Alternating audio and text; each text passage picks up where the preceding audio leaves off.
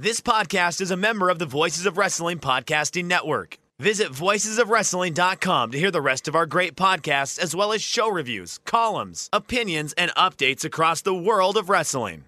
Very, very, very, Mickey, Mickey, Mickey, Pishy, Pishy!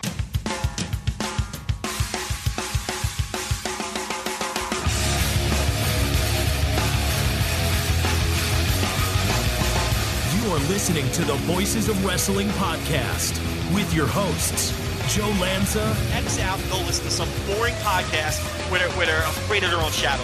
Okay? Don't listen to Joe Lanza, because Joe Lanza's not changing. And Rich Craich. Give me a name. Like who delivers this guy in a big spot? Joe, don't yell at me. I like him. In the big spot, who delivers better than this guy? Stop yelling at me. I agree.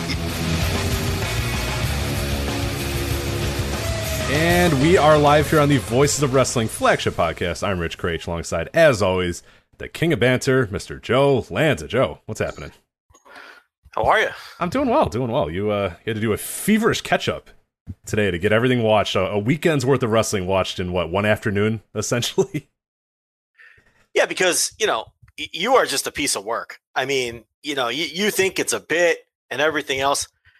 We're doing this on a Wednesday. I'm going to let everybody know why, okay? This guy is going on yet another vacation starting tomorrow.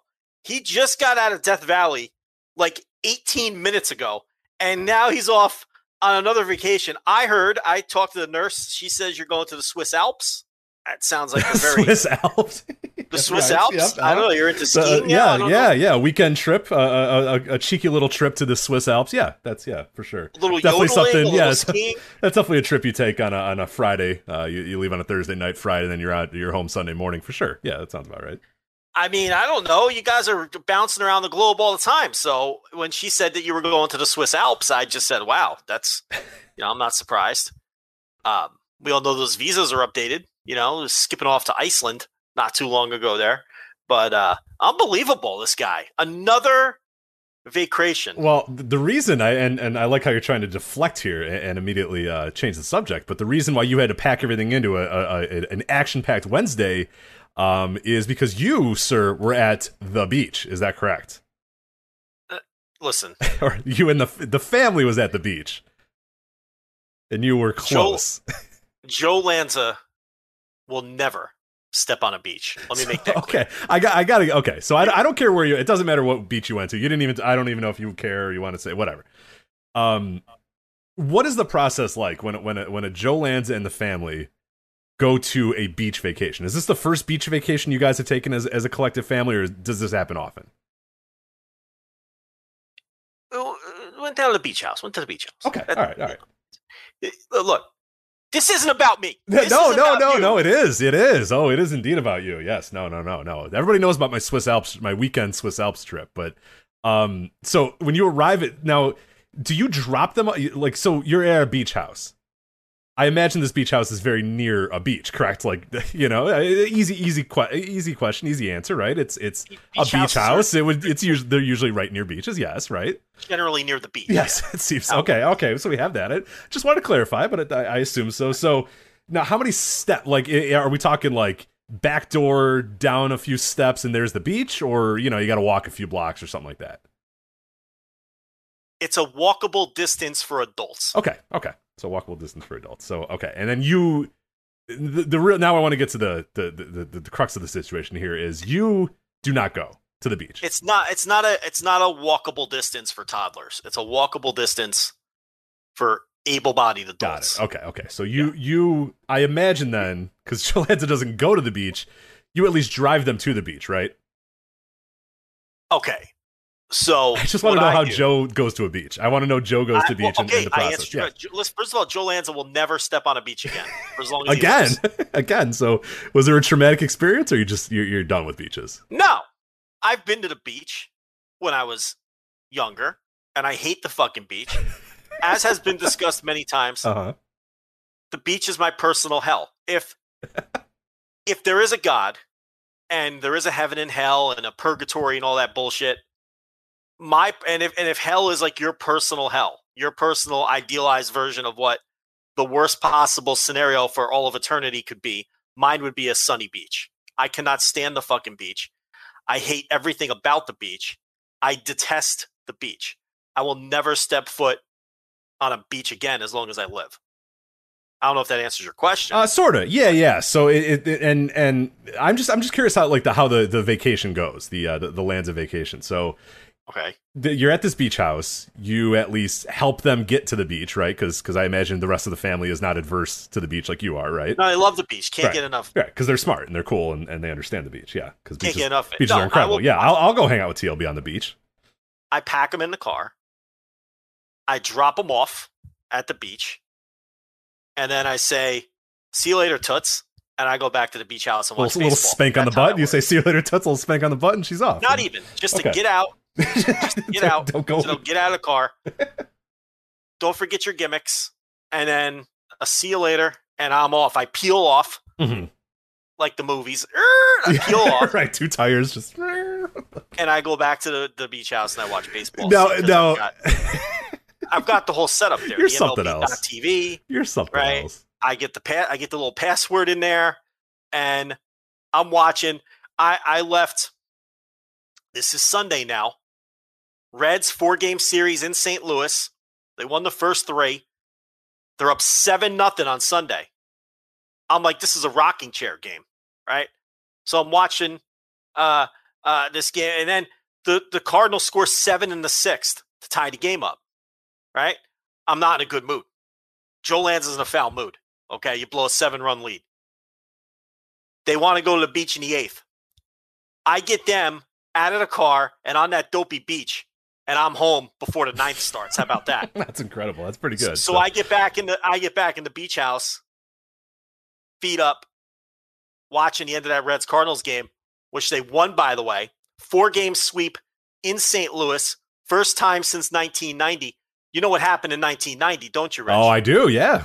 Won a little World Series, so there we go. Our World Series victory. Our 1919 World Series redemption. In my redemption world, it is Reds versus White Sox, with the White Sox coming out on top to redeem the Black Sox. But I'd be fine with either of us winning. That's okay. If the White Sox make it to the World Series and lose to the Reds, you tip your cap. That's okay. So 4-game sweep in St. Louis, enjoying myself, relaxing. Kicking back. Now, okay. Now, I'm just curious here. Now, are windows open? Are blinds open? Or is this like are you at a beach house that's just dark with the air conditioning running? This is a nice place. Okay, what do you think of me? I'm going to get a nice place, especially since I'm going to be spending most of my time in it. Right. So, right. This is a classy joint. Okay. So the beach house is nice. But the point here is they're out of here. They're goofing around on the beach, and I've got quiet time. Well, I just mean, are you letting are you hearing the waves? Are you seeing the sun? So okay, so you have the windows open at least a crack. Windows open. I enjoy the ambiance. Okay. I just want to make sure, because I have this idea that you're like, all right, let's get out of the car, and then you peel off, and then you jump into the house, and then you lock the door, you close the blinds, you turn the air conditioning on, and then you're just Joe Lanza, MLB TV Joe Lanza for the next 4 hours. Well, it's a beautiful day outside, and you're the rest of your family's enjoying the beach, and you're just in this dark room watching MLB TV. But I like to know that at least you like the ambiance of it, at least enough. Well, the baseball's on. And, constant background noise. The baseball is on. Got my feet up. Got the phone out. I'm owning some dopes on Twitter. I'm enjoying the ambiance. It's that doesn't sound as terrible. My idea was that you go to this beach house and then just close the blinds and close the windows and just don't want to be bothered at all. Listen, vacations are relaxation. I'm there to relax. Yeah, I'm fine with that. I'm fine with that. I mean, I love the beach. I'm pro beach, but at least if you're at least taking in the ambiance of it, I'll accept that. I'll accept that. Yeah. And, then I go pick them up. They're covered in sand. Sand all as in one the usually is when they go to the beach, yeah. Yeah, the disgusting sand all inside the vehicle. And then they come home. They're in the shower. They're washing off. They're miserable. They've been in the heat. I'm like, why do this awful activity? I enjoyed myself. I'm in here. Nice cool breeze. I'm enjoying a Reds win. I've got a fucking Snapple kiwi strawberry in my hand. You're out there getting covered in sand, sweating, burning. It's disgusting. I don't understand. Going in that filthy water, seaweed everywhere. No thanks. I'm going to pass. I don't know what's going on in the ocean. There's creatures in it. Listen, no interest whatsoever. You have to be a little careful in the ocean. Yeah, that's for sure. Yeah, there's all kinds of animals and creatures in there. There's things in the ocean the deeper you get that have not even been discovered yet. Well, ideally, you're not going there. I mean, The those scientists will tell you that there's things in the ocean that they're positive that there's species of creatures that have yet to be discovered, and you're going to go hang out in the ocean? No, thanks. I'm going to pass. There's a hard pass from JL. No interest. I don't know what's touching my feet when I'm in that water. You get that whole dizzy feeling. You ever standing in the ocean? Oh, absolutely. And the water comes in, and then the water recedes, and you feel like the world is spinning. No thanks. I don't like that vertigo feeling. I don't like any of it. Salt water, you get it in your mouth. You want to vomit all over the place. It's disgusting. That warm, salty, disgusting flavor that you get in your mouth from the salt from the ocean water. I mean, there's just nothing appealing about this at all. So Joe's not bringing his boogie board out there, his body board to ride the waves. No surfing for Joe. No, Shinsuke Nakamura and Joe are not going to be surfing together anytime soon. Oh, for God's sake, not a chance.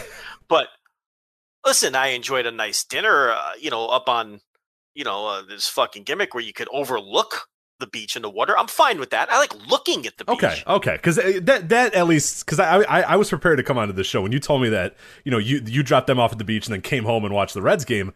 I have this idea that you're in this TLB opens all the windows so she can hear the waves as she wakes up or whatever, and you walk into the house and just close all the windows and close all the blinds and just go, who needs the ocean, who needs the beach? Like, so I'm glad that at least you appreciate the ambiance of it and the noise and the look of it, at least, because I think it's got. I personally am a beach fan no matter what. I like the ambiance of it. I like the waves. I like the sounds. I like hanging out on the beach. I like the sand. I like the water. That's all cool with me. I don't even care if there's creatures and all that shit. That is a little tough. You do have to be careful with the creatures. That does scare you ever so often. I had a jellyfish fucking hit me in the face one day at a time. Luckily, it did not sting me, but that'll take you out of the ocean for a few hours when you come face to face with a jellyfish. But that's not great. But I'm glad to hear that you at least enjoy looking at the ocean, because I was a little worried when I heard how you were handling your vacation. So, what about the intense heat bearing down on you from the summer sun? It's incredible.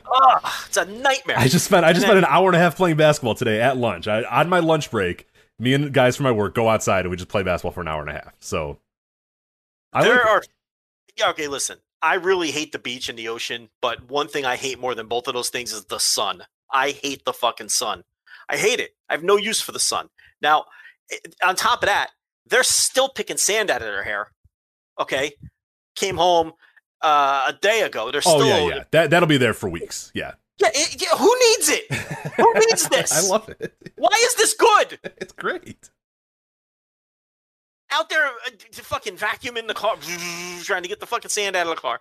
Fucking grains of sand in their hair for weeks on end. Who needs it? I remember that. That's why I will never step foot on a beach again. Now listen, when I lived in New Jersey and I was 18, 19 years old, this was the move. You're seeing a new girl, you go out on a date, you take her down the shore, down to Joey Janela territory, okay? At night, you take them on the beach at night. I was going to say, are you today, are you still would you walk, okay, if TLB, not to interrupt your story, but if TLB said, Joe, I really want to take a walk on the beach, it's like nighttime or whatever, would you do that or no? Fully clear. I mean, you could have shoes on. You know what I mean? Like, she's got sandals. Yeah. You got would you still avoid it? I will never step foot on a beach again as long as I live. And she understands that. So she knows that too. She's not going to get disappointed. Okay. No, she don't care. No, she's fine with it. She's like, go watch your stupid baseball, and then that's the end of it. Yeah, I'm relaxed. Yeah, with a better view. Yeah, better. This TV's beautiful. Yeah, it's great. I'm like, first of all, you're wrong. This is completely different from home because I'm watching baseball, but I can hear waves crashing. That's completely different than home. So you're way off base there. Okay, that's number one. But no, I will never go on the beach again. But in my younger days, I would tough it out because girls like that shit. You go on the beach at night, you hear the waves, the fucking moon. They like that shit. So. You're probably going to get some. You're going to be finger blasting them within a half hour, and if you might get lucky. So you have to do the beach when you're younger. But now, but as far as hanging out, no. Now that I'm an adult, I don't need the beach anymore. The beach doesn't serve me any more purpose other than to annoy me. Everything about the beach is annoying. Like, I can't think of one thing about the beach that isn't annoying. Like, if you're physically on the beach, it all sucks. So anything you bring on the beach basically has to be burned because it's just going to have sand in it for eternity. Towels, blankets, clothes, shoes. Forget it. Once those things are on a beach, you may as well leave them there. You know what I mean? Like, because there's no, you can't use those items anymore. They're destroyed. You can't eat on the beach. The wind blows. You get sand in your food. What is the appeal? You can't tell me you've ever tried to eat on the beach and didn't get sand in your food. It happens. You chew some sand every so often. It's all right. You gotta be a fan of sand to enjoy the beach. You do. And I am not a fan of sand. That's fair. And that will separate the beach lovers from the beach haters for sure. It is, you gotta love sand everywhere. And there are people, I've been to the beach before and all they do is bitch about the sand. And there's other people that have never cared. So yeah, it's the people that hate the sand, they don't usually come back when I ask if they want to go to the beach again. So there's like nothing for me. I'm just trying to eat like a gabagool and provolone sandwich here, and there's fucking sand blowing in it. And what's happening here? Who enjoys this activity? Where else do you willingly go to be inconvenienced by a shitty substance like sand? You don't do it on purpose, but people will do this on the beach. I didn't plan on going on this rant here, but you made me do it. I wasn't even going to talk about the beach. It's a good summer. It's a good summer topic. We haven't approached the summer topic in quite a while, so I thought I would get back to it. I hate the fucking beach. Yeah. I can't think of a place on the planet I'd rather be less than. Well, that's why I was so surprised when you said I'm going to the beach, and I'm just like, oh, what? I was like, man, Joe has really changed. Like TLB's really got him whipped into shape, and then I hear, I dropped him off at the beach, and I'm watching the Reds game, and that's when I was like, oh, I cannot wait. I put that in the little notes and said we are discussing that this week because I just need to. I probably never should have said anything. Yeah. Now, but hey, we filled 20 minutes of time, so. Did you think I drove all the way back to College Station? I kind of thought you may have. Honestly, yeah, I kind of thought that like I didn't know. I don't know where you were going, and you didn't tell me where you're going, and that's fine. I don't really care. But like, I wasn't sure if you like dropped them off, and then they were staying with somebody, or they had their own beach house, and you're like, I got no time to be anywhere near a beach. Get out. You're good. Call me when you need. I'll tell you where the beach house. But these maniacs, I don't. Oh no, dear God, no. Yes. These psychopaths listening to this. Was there a WCW spring breakout at this beach at any point? Listen, no, there's not going to be any hints. Okay, all right. Because these people, they're going to track me down. And try to they're kill fucking me. Psychopaths. Yeah. Yeah. So there's no. But listen, then I come back from this little trip. Okay, listen to this now, since you got me started. Okay, come in the house. Listen to this ordeal. Walk in the house. I'm like, something's off. It's fucking sweltering inside the house. I checked the thermostat. It's 87 degrees in the house. The air has been cranked the whole time because I want to come home to a nice 68-degree house. Okay? Air is cranked. And it's 85. It's like 85, 86 degrees in the house. Air conditioner unit goes while we're at the trip. Wow. Then, while we're dealing with that, I go to unload my dishwasher because before we left, I slapped send on the dishwasher to do a load. I figured I'll unload it when we get back. I open up the dishwasher. All the dishes are dirty. I'm like, what's going on with it? The dishwasher is broken, and it never cleaned the load. And then I tried to start, and it won't start. So the dishwasher's broken when I come back. Oh, my God. See, this is what happens when you go to the beach. Yeah, that's what happens when you go to the beach. It's all beach karma. So I come back. The air conditioning unit is on the fucking fritz. The dishwasher's broken. It's an utter disaster. Sounds like we need some $10 subscribers. Patreon.com/voicesofwrestling. Absolutely. I'm counting the money I spent on the trip. I'm counting the money I got to spend on this air conditioning unit. The family is just, they cannot exist without this air. I mean, they are just, I'm like, you got to get out of here. You guys got to go somewhere. Go away. Go to a fucking Target. Buy some fans. Just get out of here. Because I can't listen to this until the sun goes down. It'll be a little cooler. Okay. So we call the gimmick. The gimmick comes over. He's like, I can't fix the gimmick because the gimmick's all frozen. So we got to let the gimmick thaw out before I can figure out what's going on with it. So I got to come back tomorrow. So everyone's like stripped down. We're trying to sleep naked. The windows are open, but the air outside is warm and disgusting. So that doesn't help. There's nothing worse. It's impossible. Yeah, you don't sleep. You don't sleep at all. Everyone's waking up every 5 minutes.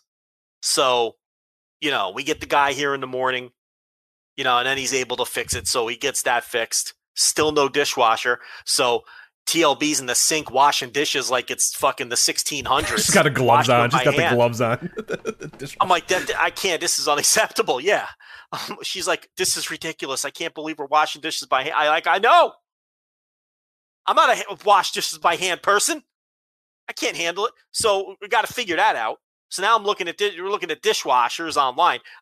The price of dishwashers have gone up. Yeah, the price of everything. Yeah, I was going to say now is a terrible time to have to buy anything. If you need a car part, an appliance, a car, like pretty much don't buy anything for the next, I don't know, year or so, because yeah, right now, not good at all. So I know my father-in-law is trying to buy a new washer. His washer just broke, and he was just like, "Yep, this is not going well." It's yeah. My mom has a car part that something got wrong, broke on her car. I forget what it was, transmission or something like that. And they're like, "Oh yeah, it's covered under warranty." And she's like, "All right, cool, yeah, sounds great." They're like, "Yeah, we should have the part in about I don't know 6 to 8 weeks or whatever." She's like, "Oh, okay, like so I just won't use my car for 6 to 8 weeks." And they're like, "Well, we don't have a part. What do you want us to do?" So it's just like, "Oh, all right, cool."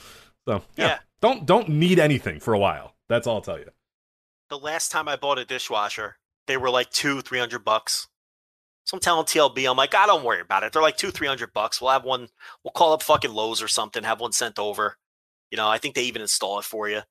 So we go online to look at these fucking things. Bottom of the line is like $500 now. Bottom of the line. You can easily spend over $1,000 on a fucking dishwasher. I couldn't believe it. I couldn't believe the price of dishwashers in the last 12 years since I last bought a dishwasher have shot up that exponentially. But I gotta have it. So now I gotta buy the dishwasher. Had to fix the fucking air unit.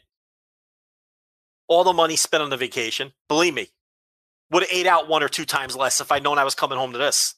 Believe me. So I'm in a bit of a surly mood today. Then... Oh, God, what? What more?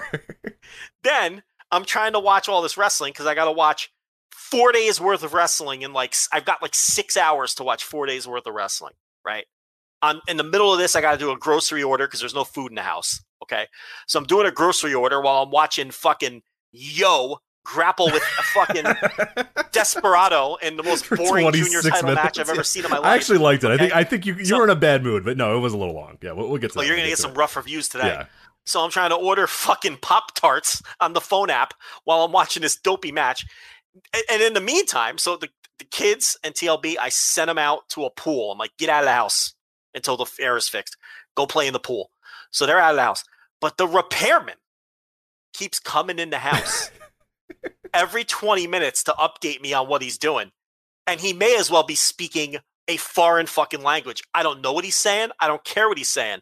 And all I can think in my head every time he comes in, he's going, well, we got to let that coil fall out. And then once we get that going, we'll get the fit. I'm like, dude, I don't fucking care. Just fix it. Fix it and hand me a bill. That's the only 2 times. I want to see you twice. I want to see you when you figure out what's wrong with it, and then I approve it. And then I want to see you when you hand me the bill. He's coming in the house every 20 minutes. So you see, it's kind of like your car.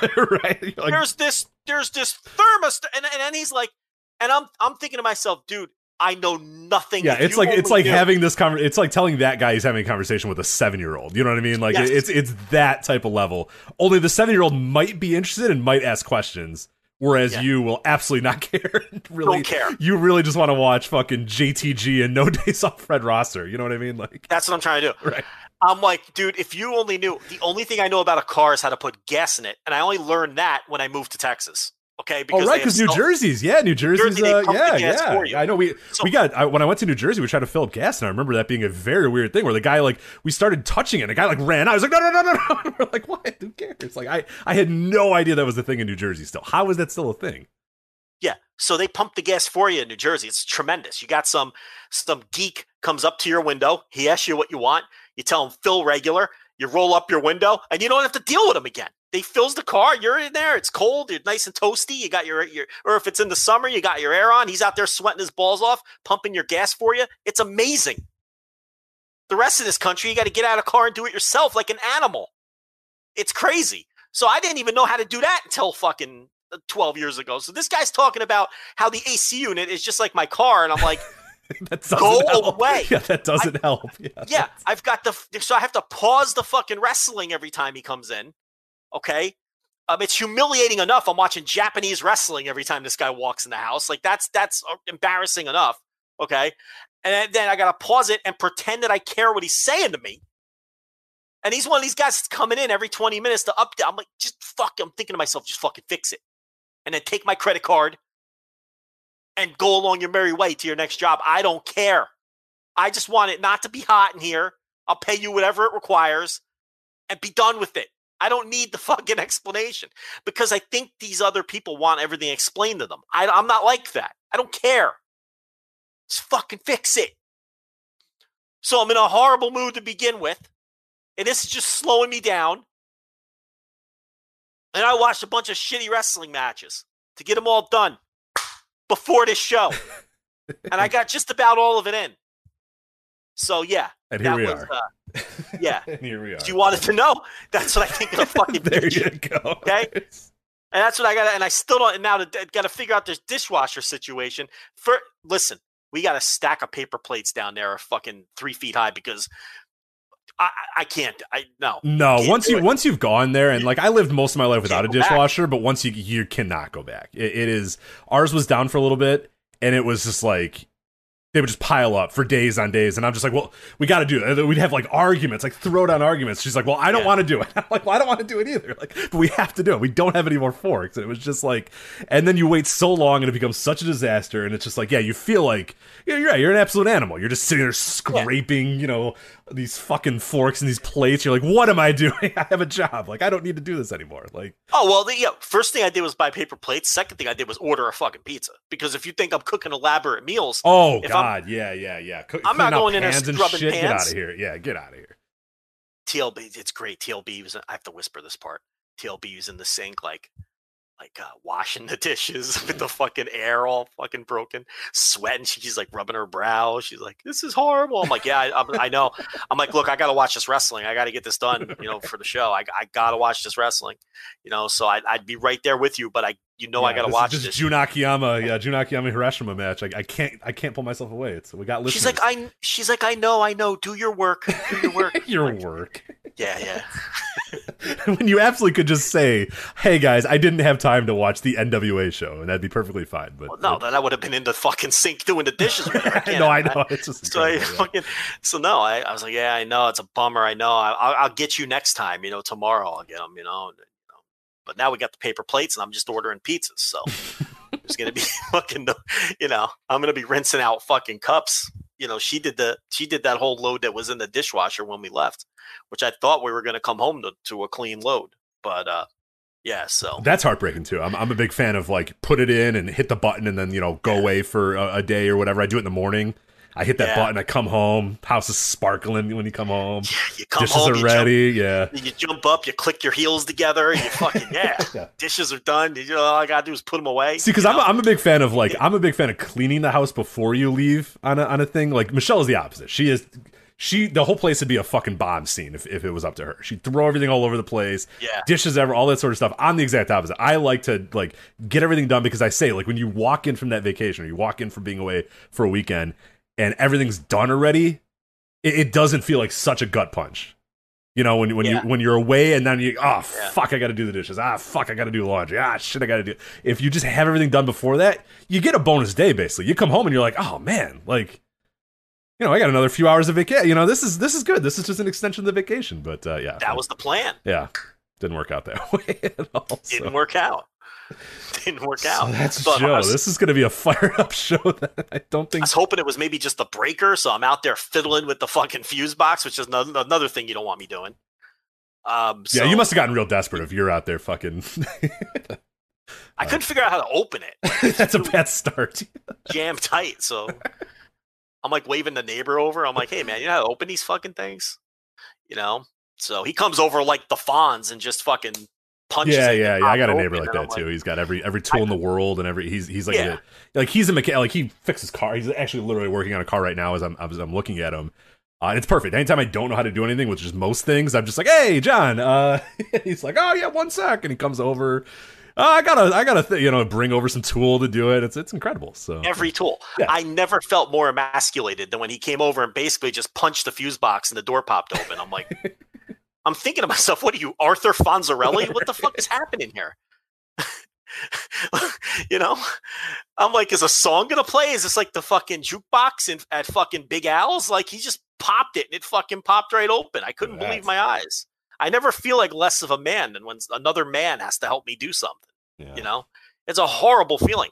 One time I had this outdoor canopy outside, one of those deals you buy that fucking, you know, you stick it outside. It's got the gimmick with the gimmick and the fucking, it's for to keep the sun off of you, you know, and I couldn't build it. So I had to get a fucking derelict off Craigslist to come over and build the thing for me, first of all. So the guy comes over and he builds it, right? But then like a few years later, like it kind of got destroyed. I didn't want it anymore, but I couldn't figure out how to like dismantle it. So my neighbor saw me struggling and he's like, Joe, I'll be right over. Hold on. He comes out of his garage and I hear this. I hear, he's got a fucking chainsaw. Oh, he's just going to cut that shit up. Yeah. Yeah. So he was like, I think he just wanted to use his chainsaw. Oh yeah. Every guy just wants to use their chainsaw. Yeah. Yeah. My neighbor will just bring the chainsaw over for many things. You know, it's so like, I'm like, hey, I just need to take this, this branch off. And he's like, yeah, well, we'll just chainsaw it off. I'm like, I think just clippers would work. But anyway, yeah, go ahead. Yeah. So he's like, get the kids back. So I'm like, pushing. He fucking gets the glasses on, puts the glasses on, gets ready. Yeah. I'm like, that's metal. There's gonna be fucking metal shards, like we're on the fucking, like we're fucking storming the Forged fucking in Fire. Yeah, you're gonna be on the Forged in Fire History Channel. Yeah. Yeah, there's gonna be shrapnel, like we're storming Normandy, right? Because he's fucking metal. So he's cutting the thing down, he cuts it all down, and he's fucking having the time of his life. You know, no safety goggles, nothing. You know. So then he just he should definitely have worn safety goggles. He didn't have safety goggles, so it's fucking metal. It's metal, Rich. So. That was probably, I don't know, like 3 years ago. And because the kids were real little. And that pile of fucking aluminum from this thing just got removed from my yard like 2 weeks ago. It's been sitting back there because I didn't know what to do with it. And I was too lazy to get rid of it myself. So again, Craigslist to the rescue. I said I had some scrap metal.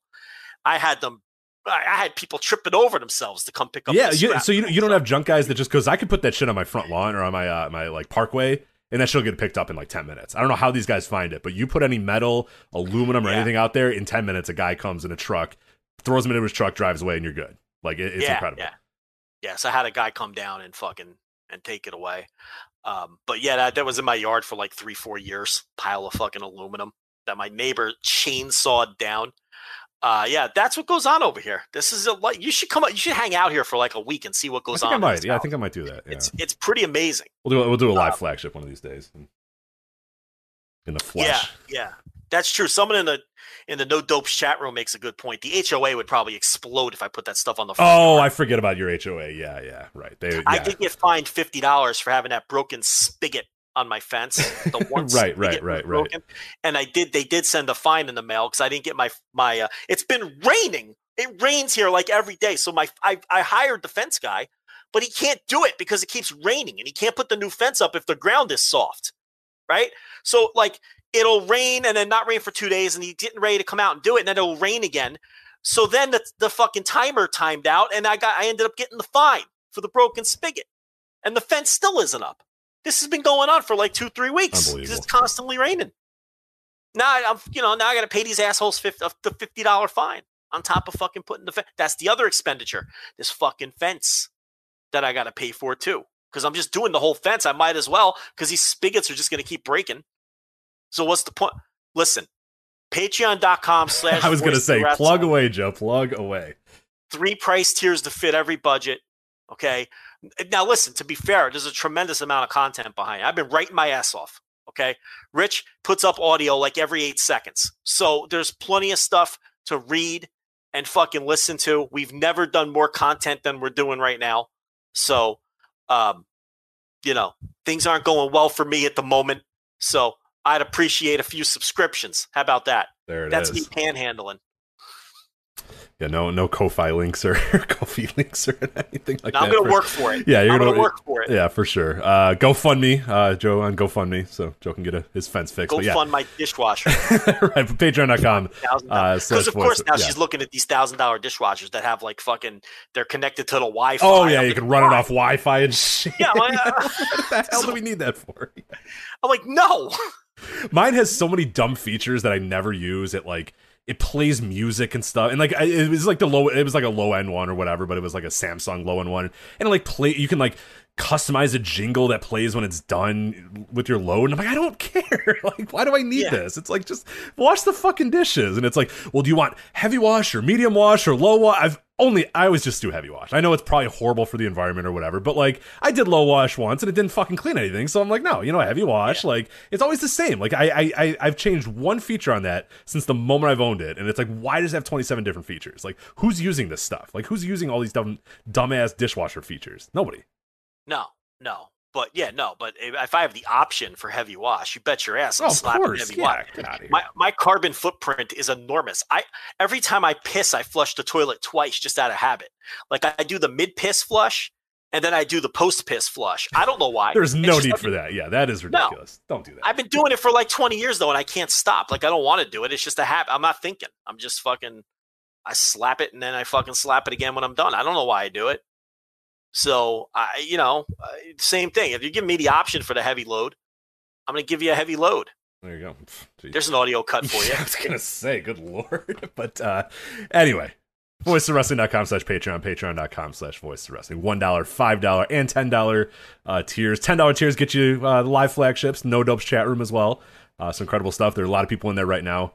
The No Dopes chat room. So far, no dopes, but we'll keep an eye on that to see if any dopes do emerge. But yeah, a lot of great stuff on there for $5 and $10. A lot of written content from Joe as of late, including reviews and stuff. I've just finished up my WrestleMania Randomizer series, going through a random assortment of WrestleMania matches, 15 random WrestleMania matches, and getting started with my new series as well, hopefully in the next week.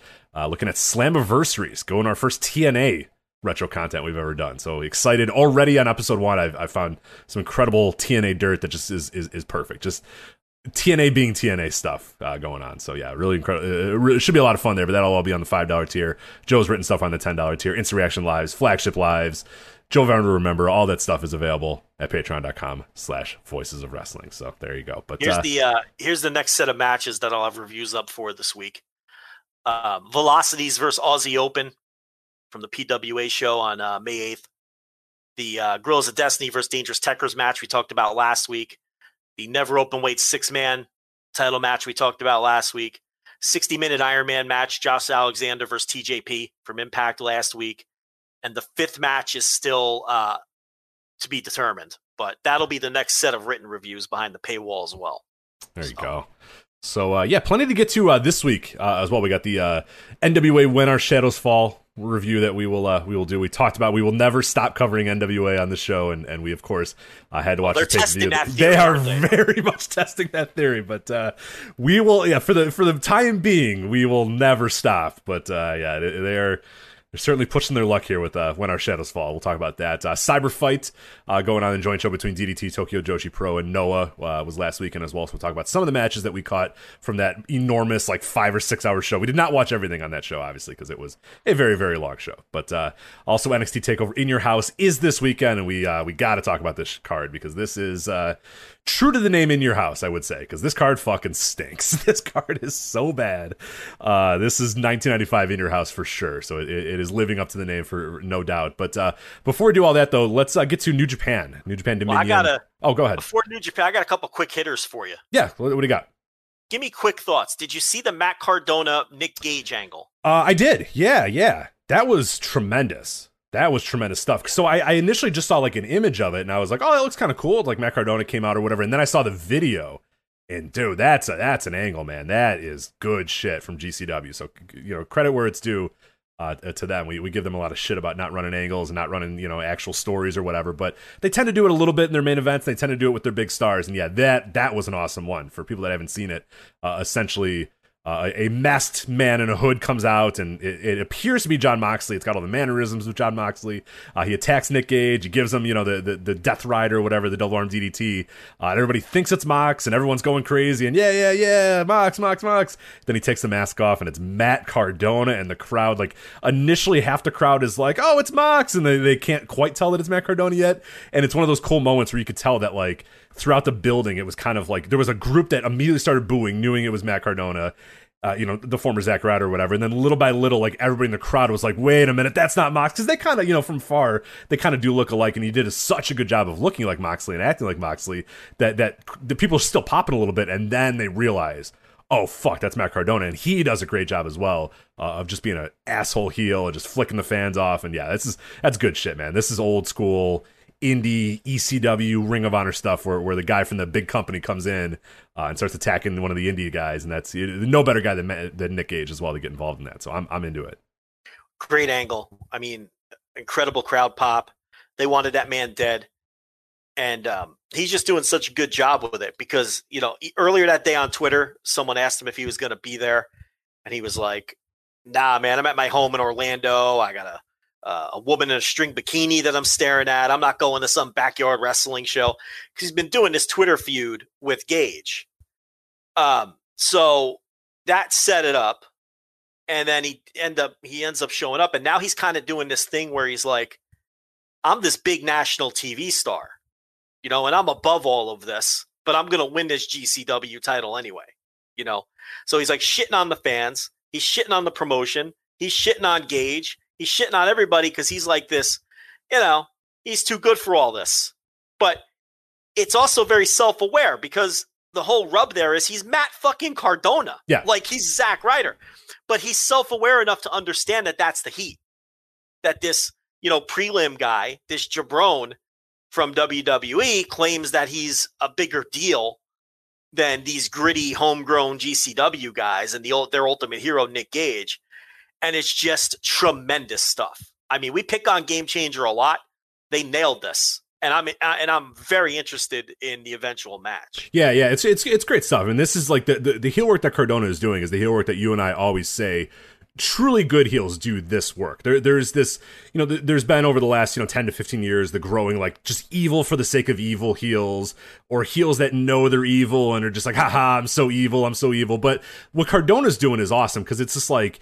Or heels that try to be cool. Right. He's not trying to be a cool heel. He's not an evil heel. He's just like, yeah, I'm fucking above all you jabrones. You know what I mean? Like I'm a big time star. I'm a fucking ex-WWE wrestler. Like I don't need this shit, and I don't need you guys, and it's pretty cool. But he's like, the point too is like, yeah, that yeah, fine. I'll come to your stupid company and win your stupid title to prove how dumb you guys all are. You know what I mean? Like, so right. That's it's just a really cool thing that there's the quote unquote self-awareness, but there's also the believability in that Mark Cardona thinks that he's, a certain level above those people. And then there's also the truth to it as well. It's like, he's not saying anything that's wrong. Like he was an ex-WWE guy and this is GCW, and, he comes into the ring and there's fucking glass everywhere, and he, his hand gets busted open as he does the Death Rider DDT. So the symbolism of is, that he is above this shit. And he's looking down at his hand and there's, glass in it. And he's like, what the fuck? Like, come on. Like, you guys are ridiculous. But hey, he's going to prove himself on that big stage and prove himself to GCW. So it's cool. I like that a lot. Heyman used to nail that thing a lot in ECW where like ex-WWE guys or ex-WCW guys would come in. Numerous guys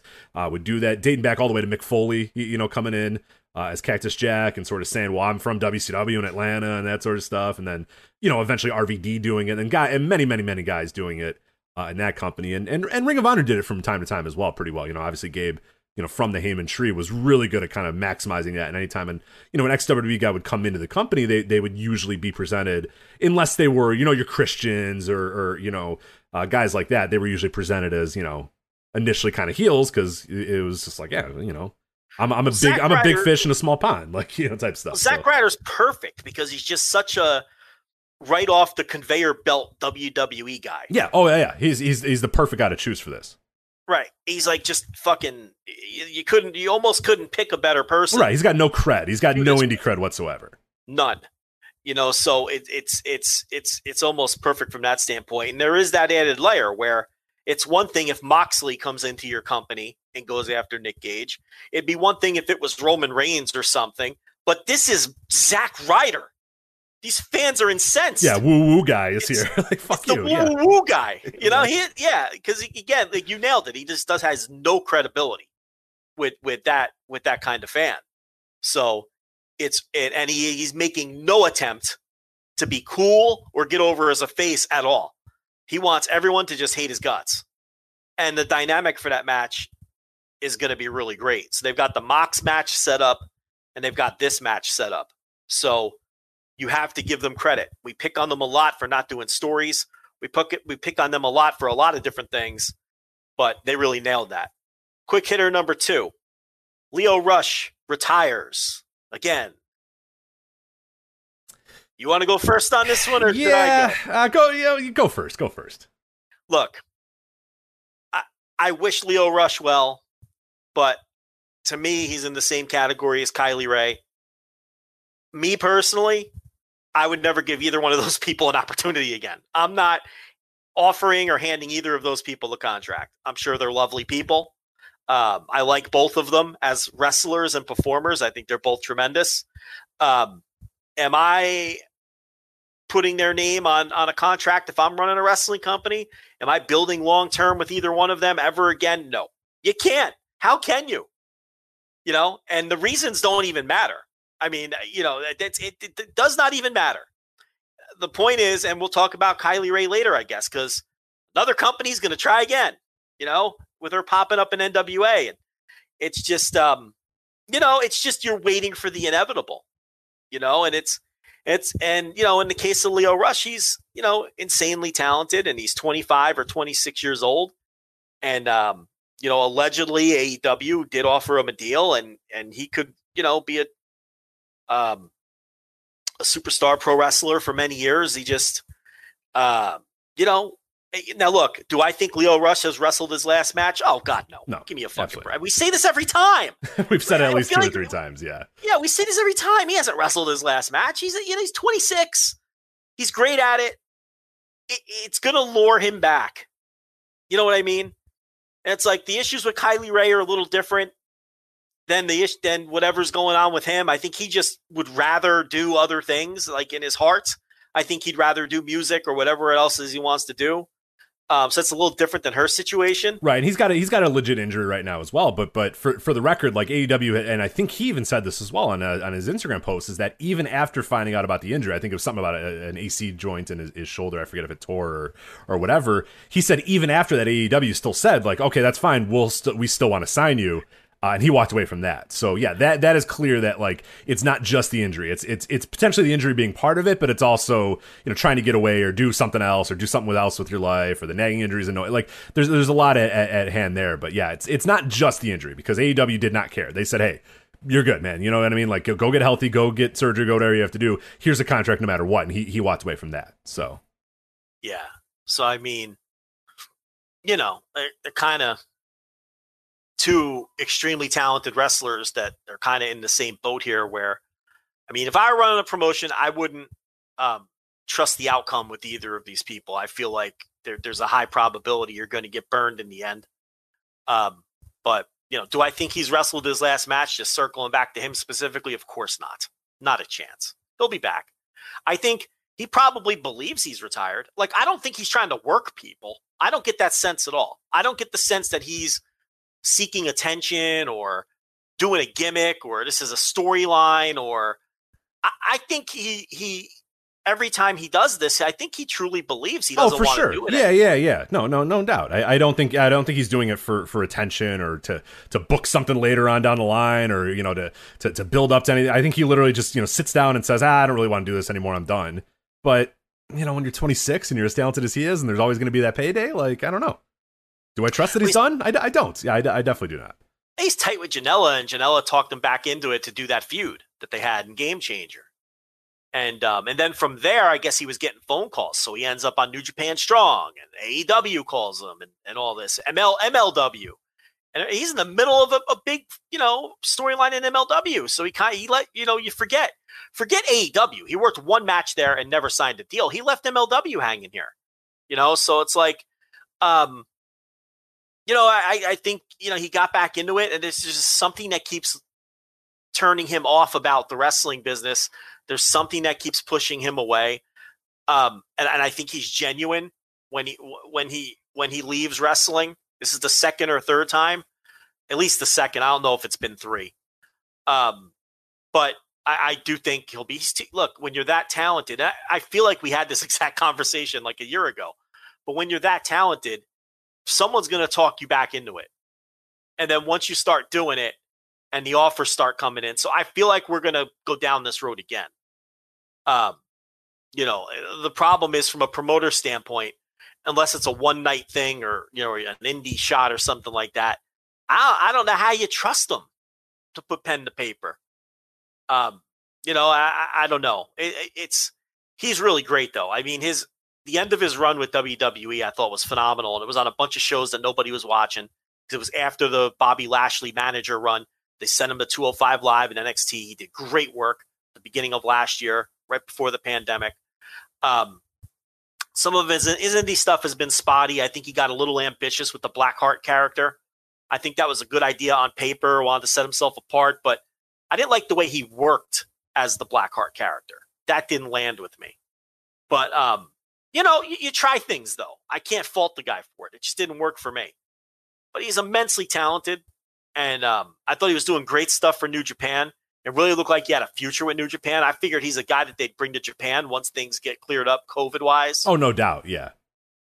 But, I mean, I don't know. Here we are again. It's selfishly, I wish his first love was wrestling and not the music, because maybe that is the lure for him repeatedly. Maybe he just wants to do this music more than he wants to do the wrestling. And when you have another injury, you're just like, you know what? Fuck this. This isn't my first love anyway. And I don't know anything. This is just my, speculation on it all. But,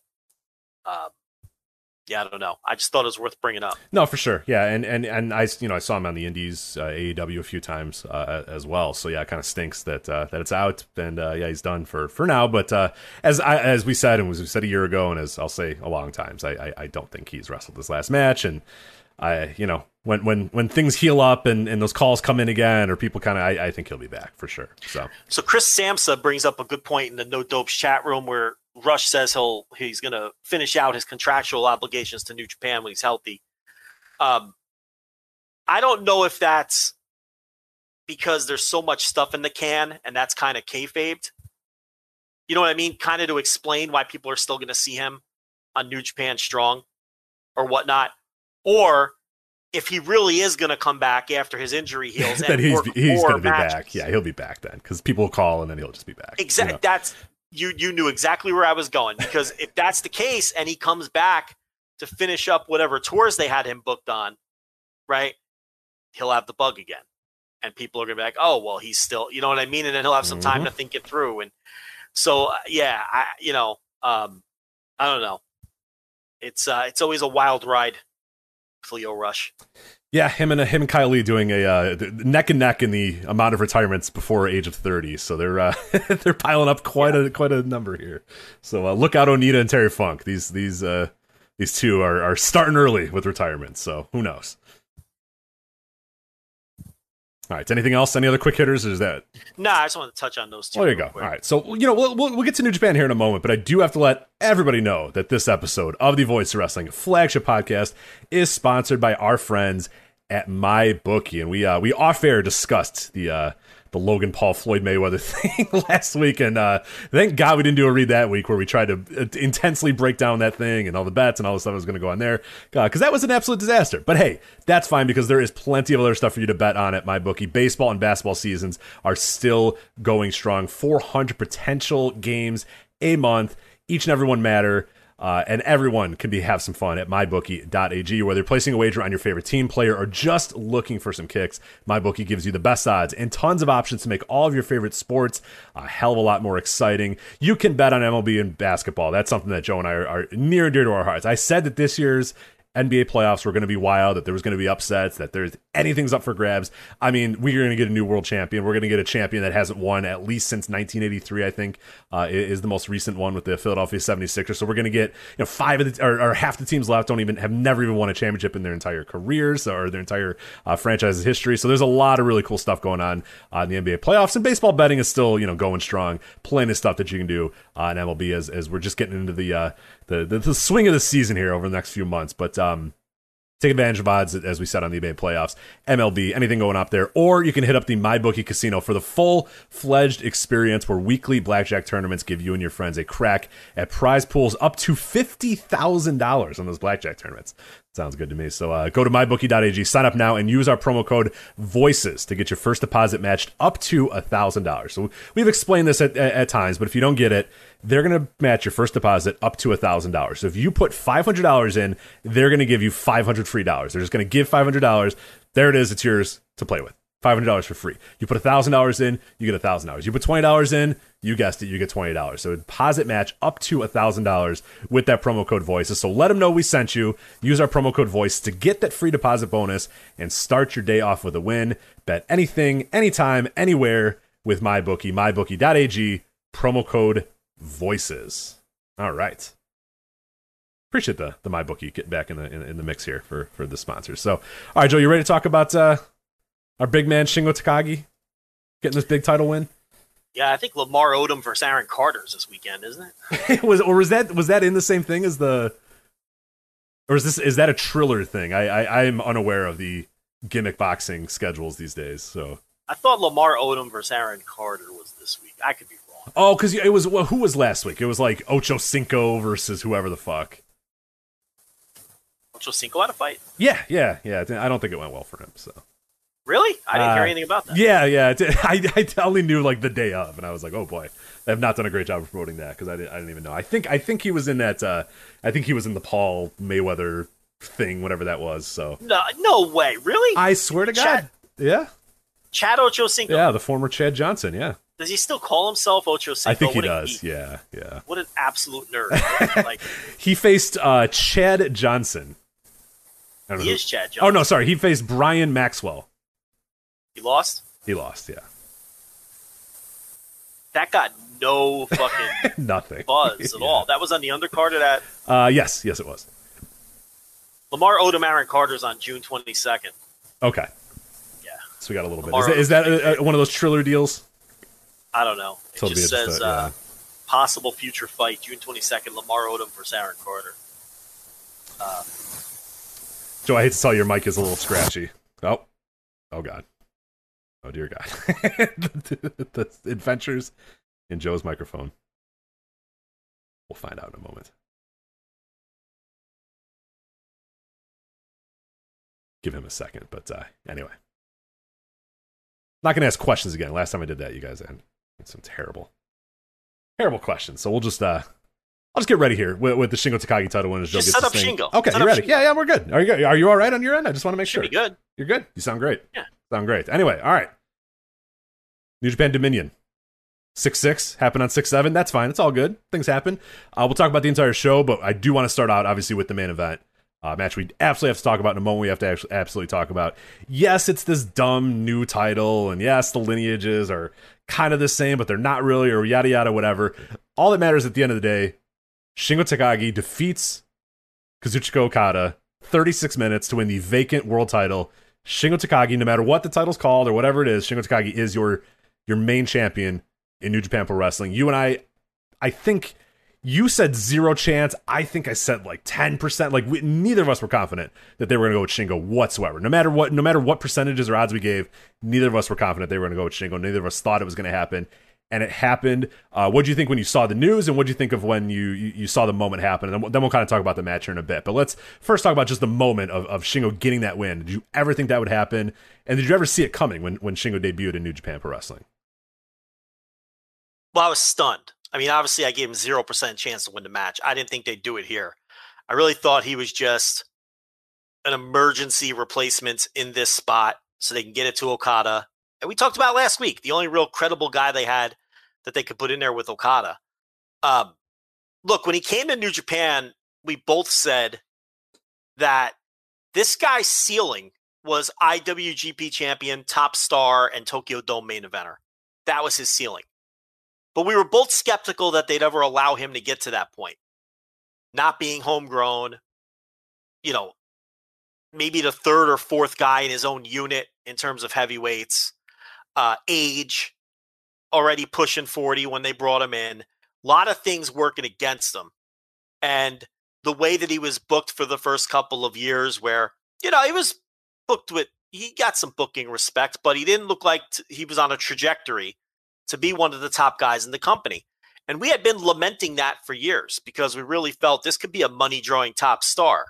Because unlike a lot of the other people that they are getting behind and thinking about pushing or actively pushing, he actually has a track record of drawing money, which is unusual for them to bring a guy in who has, the last guy that they brought in with a track record, a proven track record of drawing money in Japan was probably Omega, right? I mean, that's probably the last one. Yeah, I was trying to think of guys that have come into the company. I mean, you can even go back prior to Omega, and it's really hard to find. It's like, Kojima, you know what I mean, right? Like, you really have to really dig in. Yeah, it's definitely Omega's probably the last guy that I can think off the top of mind, or Kota Ibushi, obviously, would.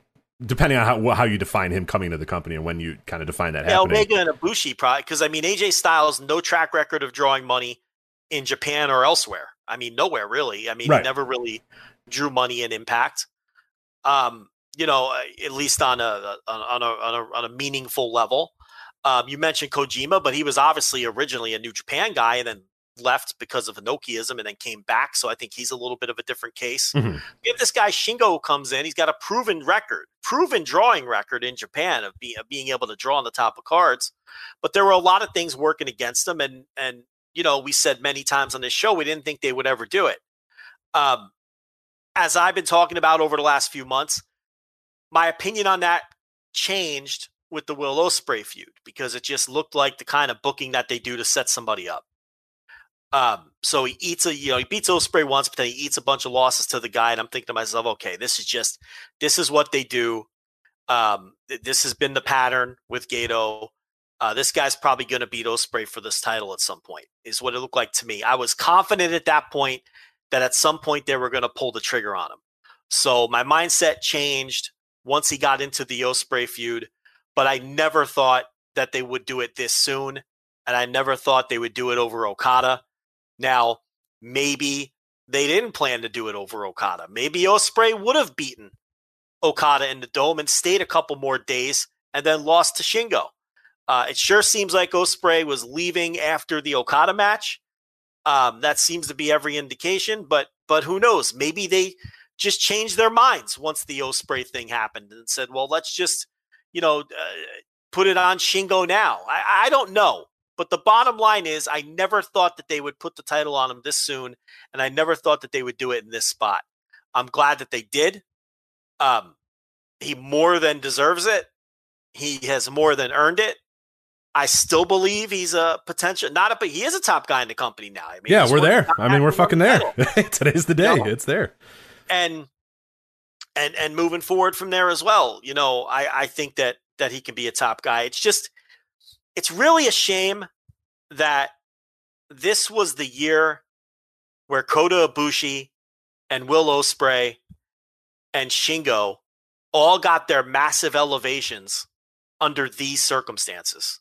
It really is a shame because this was, as I've written about a million times in the book Behind the Paywall, was really the beginning of a new era for New Japan.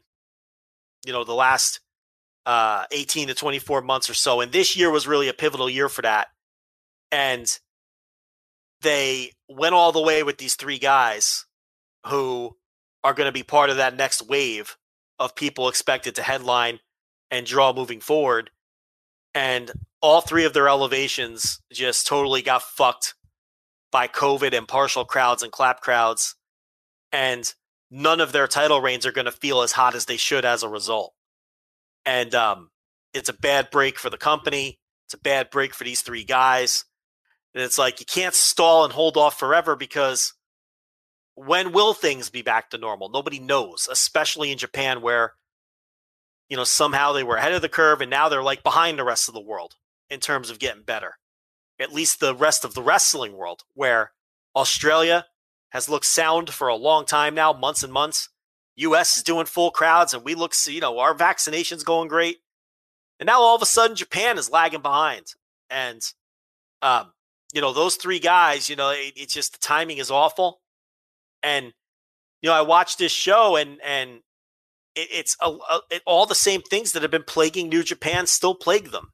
The show still felt dry, still felt emotionless. It still felt sterile. Long. Their matches all just feel so long, and it's and just I get it. They're trying to give the paying customer their money's worth. I get it, but it's like this didn't feel like the Shingo coronation that it should have felt like to me. It felt weird, just like a lot of the other title changes this year felt weird, and Ibushi's title reign felt weird, and Will Ospreay's felt weird, and now this one felt weird too. And I feel bad for all three of those guys. And I feel bad for the company because I really think this year in New Japan would have been incredible with Kota Ibushi, Will Ospreay, and Shingo being elevated like this, with Naito out of the way, with Jay White out of the way, with Okada out of the way. They're all given room to breathe. The crowd reactions to these guys, and it just would have been such a great year, and it was taken from them, and it was taken from us, and it sucks. Because honestly, it's the complete opposite. It hasn't been a great year in New Japan. There have been some great matches, despite the sterile environments, but the Kota Ibushi title reign did not go well. The Will Ospreay title win and short reign had some great matches, but you had the awkward B. Priestley angle, and then you had Will Ospreay abandoning the title. And now this Shingo beats Okada. And quite honestly, I didn't even think it was a great match, but I guess that's our next topic after you speak on this a bit. I didn't think it was a great match, and I thought the title win didn't come off like the great coronation it should have, and it just sucks. It sucks for all three guys. It sucks for the company. And most importantly to me, because I'm fan first, it sucks for us, the fans, that we were robbed of these great moments and these great title reigns and these great elevations. Because you can't rebottle that. No. And that's, I think that's something that I'll always remember about this year. And you brought it up perfectly. Like, the Kota Ibushi thing seems so long ago, doesn't it? Like, Kota Ibushi winning at Wrestle Kingdom and winning both the titles, that seems like a century ago. Where it's June. It was 6 months ago. You know what I mean? And it feels like so long ago. And it feels like such a blip. And it feels like so forgotten and so not important and so not focused on. And this Will one, I don't know. I mean, from distance, the Will one might just be, we might always talk about it because of him, abandoning the title or vacating the title or whatever. So that one might always be remembered as well. But yeah, we have two, first-time title reigns from two tremendous pro wrestlers, guys that you and I both love. Many people listen to the show. Most people listening to the show love, their in-ring work, all that sort. These are two guys that have been carefully elevated for years and years and years and carefully brought up through the company or whatever. And both those guys' title reigns are just going to be the footnotes and afterthoughts when it's all said and done. And that sucks because, like you said, those first times is so important. And that is a big reason why I did not think they were going to go with Shingo on this night, because it's like, all right, look, you've done two title reigns already this year of first-time guys that you've elevated, and neither has gone particularly well. The Kota one was a disaster on many levels. The Will one also, had some good matches, but also I would largely consider a disaster as well. So, go with the safe pick. Go with Okada. Tread water for as long as you can, and then when you're ready for Shingo next year, and you hope and pray and fingers crossed that things are back to normal, that's when then you elevate him, because you've already elevated two guys this entire year. Do I blame them for saying, hey, we don't know when things are going to get back to normal. We don't know when things are going to get back on track. We need some juice. We need to do something interesting. Let's just go with Shingo. I can't blame them for that thought, but to me, it did feel a little, I don't want to say deflating, because it was a really cool moment, and I'm glad he got there, and I'm obviously a lifelong Shingo fan, so it's just incredible to see it. But it did just feel like, another one of these this year, and it's I don't know. At the end of the year, and maybe we'll see. Maybe Shingo goes on and has an incredible reign, and we look like idiots, and he has a great run, and he brings life back to the company, and he's out there and he holds the title for a year and a half. Or it could be incredible. It could be the beginning of an incredible title reign. But right now, I don't know the correct terminology, but it just doesn't.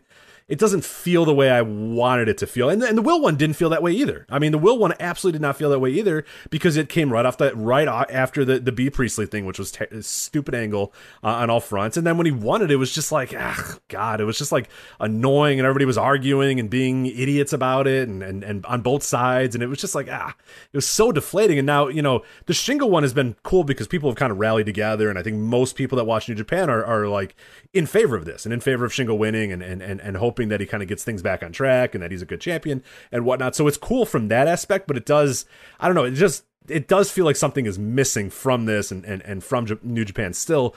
But for the first time in a long time, I was actually somewhat excited about talking New Japan on this show, at least because we have this news of Shingo winning and at least the hope that he goes on a relatively long run here and has a really, really good run. Because, I mean, he's been an incredible wrestler this year. I mean, I think he's no doubt the wrestler of the year, no doubt the most outstanding. I think that the most outstanding, 100%. He's got that locked in. I think even pre-G1, you know, wrestler of the year, we'll see. There's other guys that could be contenders. But, yeah, so it's cool to have that coronation. It's cool for him to kind of put that stamp on his career. But I'm with you, though. In one breath, it was like, oh, hell yeah, Shingo won, and the crowd gasps, and they make noise like they haven't made in years. But then, at the end of the day, it's still this current New Japan. It's still, you know, some of the stuff on the undercard is still not great and still not kind of lighting my world on fire. But I'm trying to at least look somewhat positive here, and I am happy that Shingo won. But I think I need a little bit more out of New Japan to be fully back in, quote unquote. Yeah, he's definitely the front runner for in-ring wrestler of the year, with Ospreay being on the shelf, so he's not going to wrestle for months and months. Hiromu has been on the shelf for months and months. He'll come back, but I don't know if he'll have time to do enough. In the case of Hiromu, the one advantage Hiromu will have over Will Ospreay, assuming he has great matches, which why wouldn't you assume that, is that his will be on the back end. They'll be fresher in people's minds, whereas Ospreay's great matches will be on the front end of the year and less fresh in people's minds. You know, and then you look, there's no one in WWE who's realistic for that. Kenny Omega obviously is a contender, but really there's nobody else in AEW. Well, maybe Darby. Don't count out Darby. Like, he's a sneaky one. I don't think he'll win, but I think Darby's a strong contender for, like, the MVP version of Wrestler of the Year. That's a sneaky one. I think it'd be Darby, Kenny Omega. It's hard with Japan because it's hard to quantify how people are drawing. But yeah, Shingo is got to be the favorite right now for in-ring wrestler of the year. There's no question about it. You know, so from that standpoint, for sure, it just feels cold, and that's not his fault. It's not the company's fault. There's just no way around it under these circumstances. And, you know, you just hope that moving forward, because eventually Japan will come out of this like everybody else will. You just hope moving forward that it doesn't, you know, the lack of the big coronations for all three of these guys doesn't hurt them moving forward. Because it's hard to tell if fans are behind these moves or not. I mean, we have such little evidence to go on. There's no reason to think they wouldn't have been behind Kota Ibushi as champion. Tokyo Dome sold all the tickets they could sell. There's no reason to think they wouldn't have been behind Will Ospreay. He's always been a very popular foreigner. And, you know, his one title defense with Shingo sold out, quote unquote, instantly. But there's only so much stock you can put in that. And Shingo, it remains to be seen.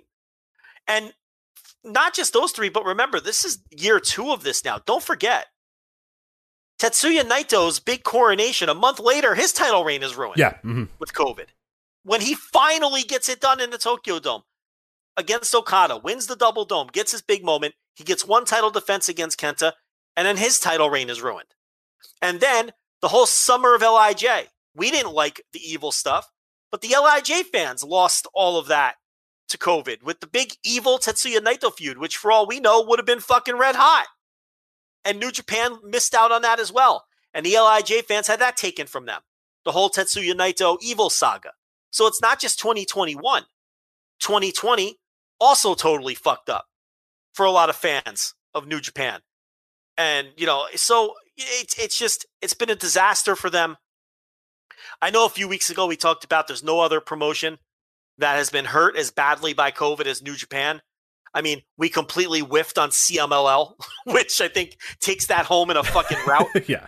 But outside of CMLL, who essentially don't exist. As long as COVID has been along, CMLL has basically not existed. So that's not good. Yeah, I mean that's just been But they've been so poorly they've been so badly hurt by COVID that I forgot they existed. In all honesty, which is why I didn't bring them up when we had that discussion.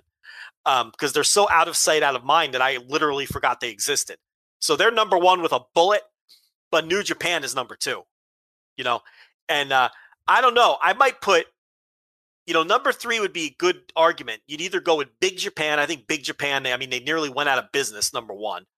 Right, they're raising money so they could put fucking gas in their van to drive around. I mean, that's pretty low. So and no moment, that whole roster has COVID now. I mean, it's been a disaster in Big Japan. Either them, maybe Ring of Honor. They didn't run for a year. They've got no buzz now that they're back. So those would be like your contenders. That's the rest of your top five destroyed by COVID promotions. I'd go CMLL, New Japan, number 1 and 2, easy, and then I'd go like Big Japan, Ring of Honor. I'm probably forgetting somebody, but that would like round out the top five who I think have been hurt the most by it. And it's just what sucks the most for New Japan is this really would have been such a cool, exciting, vibrant, fresh coat of paint year and a real turning point year to see, okay, are they going to retain this momentum in this new era, or is this going to be just a new promotion that doesn't have the same feel and magic that it did for the previous decade? And because of COVID, we don't know. Yeah, it's just made it hard to kind of judge things, and it was like I said, it was cool in the match when it was over to hear that gasp and the crowd kind of breaking from the silence and breaking from the clapping a little bit as they were kind of stunned. But then they go right back to just doing the clapping and all that sort of stuff, and it's gonna be a tough ride. I mean, I think at least from my standpoint, I'm a little bit more positive about New Japan than I have been in quite a while, just because Shingo as the champion means that we're getting at least presumably big time main event Shingo singles matches. That sounds great to me. There's some stuff that they booked in Kazuna Road that has me a little interested as well. So I'm not all the way back in. You know what I mean? It's going to take a little bit more, and it might not be that way for the rest of this year. But at least to me, and it was kind of cool. It does feel like for the first time in what feels like a while, there is a champion that a lot of people are just like, hey, that's awesome. That guy deserves it. That guy is clearly the best guy in this company. That was always our argument last year with the Evil thing, where you and I said, like, to me, that title, being whatever the IWG, whatever the name of it is at this time, or whatever, being the top champion in Japan, that means you're one of the best guys. You're not the best guy in that company. It never felt like Evil was that for us, and that was always kind of a thing that sucked, and has taken a while to kind of get that thing back. But I think with Shingo there, he to me does feel like one of the top guys in that company, and does feel like one of the best wrestlers in that company, and does feel like one of the more important guys in that company. So it, for the first time in a long time, does feel like we have that guy. And for whatever reason, I mean, for Will, there was always, there's always going to be Will stuff. There's always going to be this Will annoying stuff, and him winning the title immediately after the B thing did not help at all. And Kota Ibushi was just like a complete afterthought, which sucks because it was like the parade. It was a great moment when he won it, and then within a month, he was doing just the worst shit ever with this title. It made no sense at all, and he feels like a complete afterthought, even though he probably fit all that criteria that I was talking about where Shingo fit. But no, I mean, I'm excited for Shingo doing it, and I'm excited to see what matches we have here. But yeah, it will, cautiously optimistic, I think, is probably the best way I can say about New Japan right now. So, and they're set up pretty well for when Ospreay comes back. Oh, they're great, yeah. Because in kayfabe, he's got Shingo's number. Like, he just owns Shingo in kayfabe. And he's already cutting Twitter promos, calling Shingo an interim champ. That right. stuff's He's so all good. the way back in. He's all the way back in, Yeah. by the way, if you don't think he's already back. It's pretty obvious at this point that our reporting was accurate all along. Oh, who would have thought? I thought he was going to NXT UK, but that's all right. But, the interim champ stuff I think is great because he really has owned Shingo. So that's the perfect heel thing to say. Like, you're not the real champ. You're keeping my belt warm, But on the other hand, Okada has owned him. So you have a lot of ways to go with Will Ospreay when he comes back. He feels like he's superior to Shingo and he wants to take that title, his title back. Perfect story. But then there's that cloud hanging over Ospreay at all times of he feels inferior to Okada. So when he comes back, they're set up nicely. And it's looking more and more. I know this is you can all blame me if I jinx this. Blame me on what I'm about to say. But it's looking more and more like the Evil thing was just intended to be a hot summer program for Naito. I really don't think they see him at that level. No, I have that exact note in my, because as we're going to talk about stuff going on in Kazuna Road, I mean, the level at which Evil is in this company and even in his own unit, I think is very telling to me. Yeah. Now it's dangerous to say that. Yeah. Oh yeah. Because they could just be keeping him out of things for now, and for all I know, he might be the guy that beats Shingo now because we said it. But my gut is telling me that was intended to be a hot summer program for Naito. It got fucked up because of COVID, because they ran the baseball, they ran Jingu, the baseball stadium and all that. And they probably felt that a Naito Evil program with Evil betraying Naito and turning on him was an easy way to do big business in the summer of 2020 until the G1, and then they get back on track with whatever they're going to do.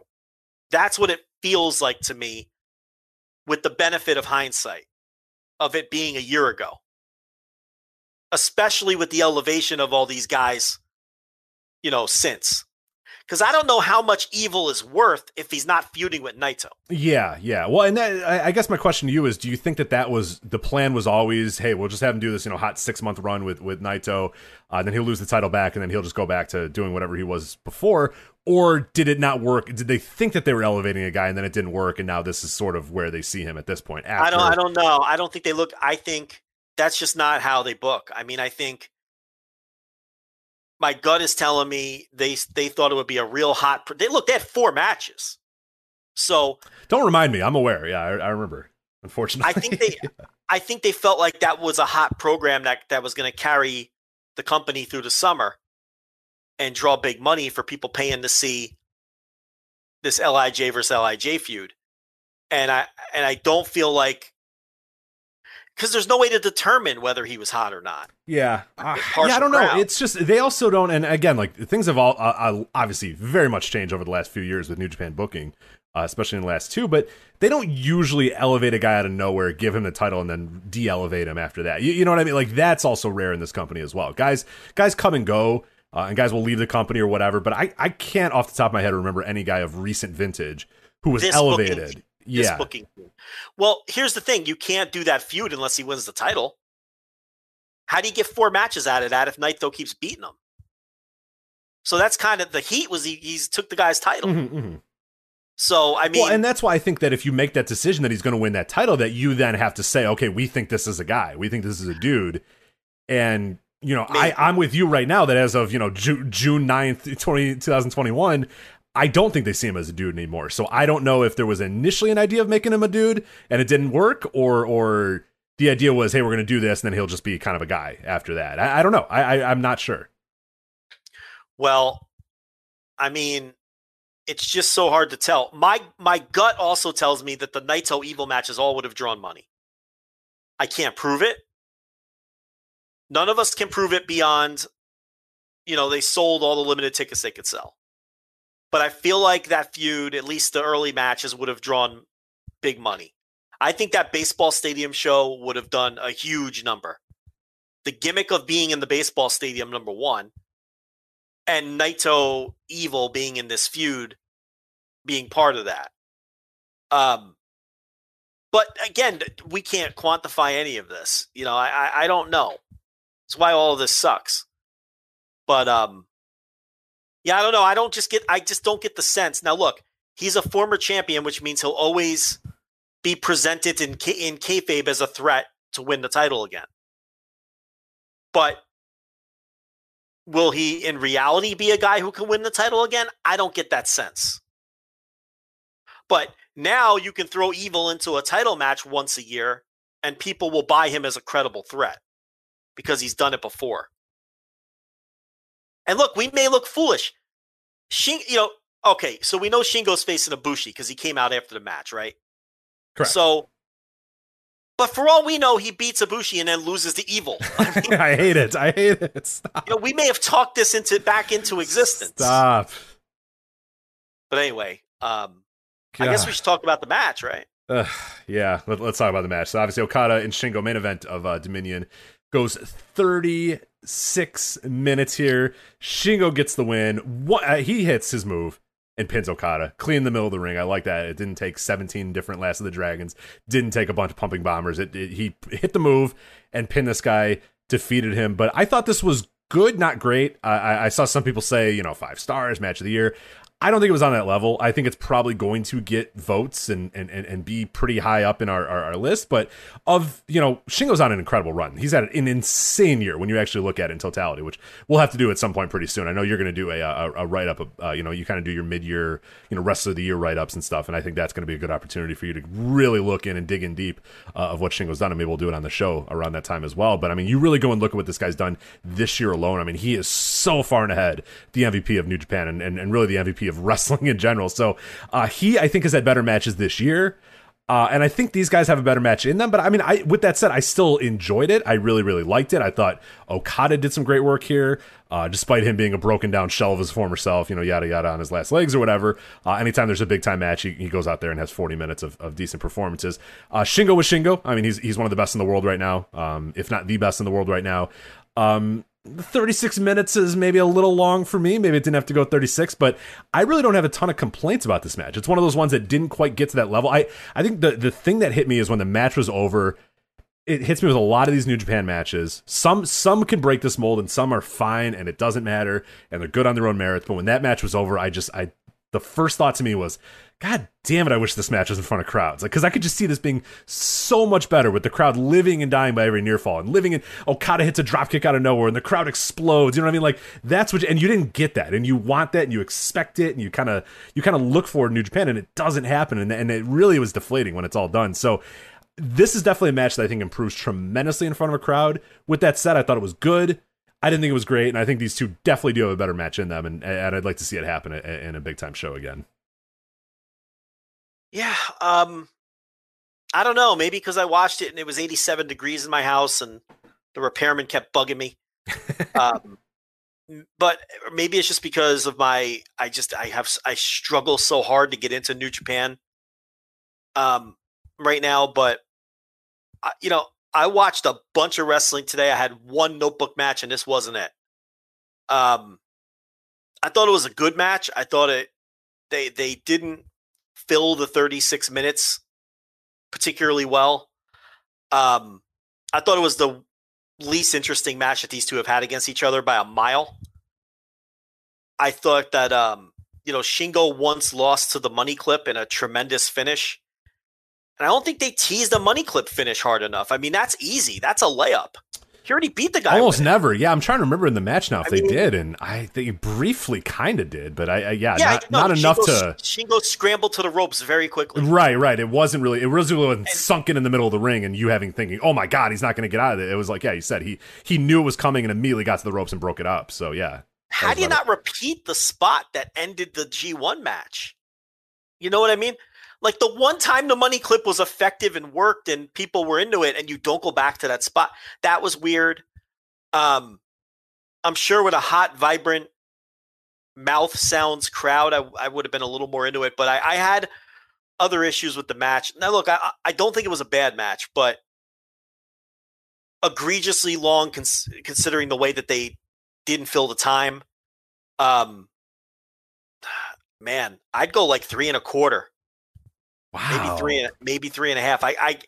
I didn't love the match at all. I thought it was a good match. I didn't even think it was a very good. I just thought it was a good match with two pros who were like, we got to somehow fill 36, and they couldn't figure out how.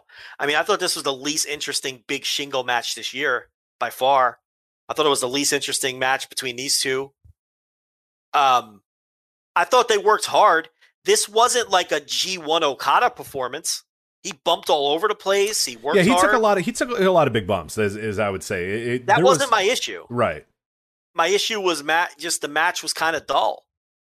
And yeah, maybe the stress of my day had something to do with it. But then again, I don't see tremendous reviews for this match. No, I was going to say, like, I've seen very few people say that it's like, oh, 5 stars, incredible. And that was a lot of that was like in the moment and people that I was following on Twitter as I was kind of watching it live. But very little did you as we've kind of, gone now, it's been, 3, 4, 5 days or whatever. I'm seeing a lot of 4, 4.5, 4.25. I mean, and that's kind of I'm at 4.25. Like I'm not really like throwing roses on this thing either. But yeah, you don't see what you would expect, from this big coronation, this big match, and what Shingo's been doing this entire year, which has been pretty much universally loved by most people that really truly enjoy New Japan Pro Wrestling and really have an open mind to it. Like people have absolutely loved everything that Shingo's done this year. So. It wasn't on that level. It definitely, like I said, it feels like the lesser of a lot of Shingo's big time matches this year. And I don't know if that's just because Shingo's had a tremendous run. For me, I think it's more because Shingo's had a tremendous run this year. You seem to be more that, even in a vacuum, you don't think that this match was all that tremendous. Whether or not Shingo's had it, without the context of Shingo's incredible year that he's had. No. Look, no. I just didn't. The match never grabbed me, and I just think, okay, a lot of times, let me put it to you this way. Here's another good point I want to make. A lot of times a constant critique of Okada is he does nothing for the first 2/3 of the match. And I almost never agree with it. This time I agree with it. They did nothing the first 2/3 of this match. Very lazily worked for the first 2/3, I thought, and lazy from the perspective of doing shit that built towards the finish. I don't think they did it all. I mean, there was a lot of lazy holds and things like that. Now, when they went into transition spots and high spots and things like that, they worked hard. They took big bumps. So I don't mean lazy from the perspective of, we'll talk about people who were lazy later on this show. But I thought match structure-wise, it wasn't – you expect better out of these two. I don't know. I just didn't love the match. I don't know how else to put it. I thought it was a nice little 3.5-star world title match that greatly underwhelmed to my expectations.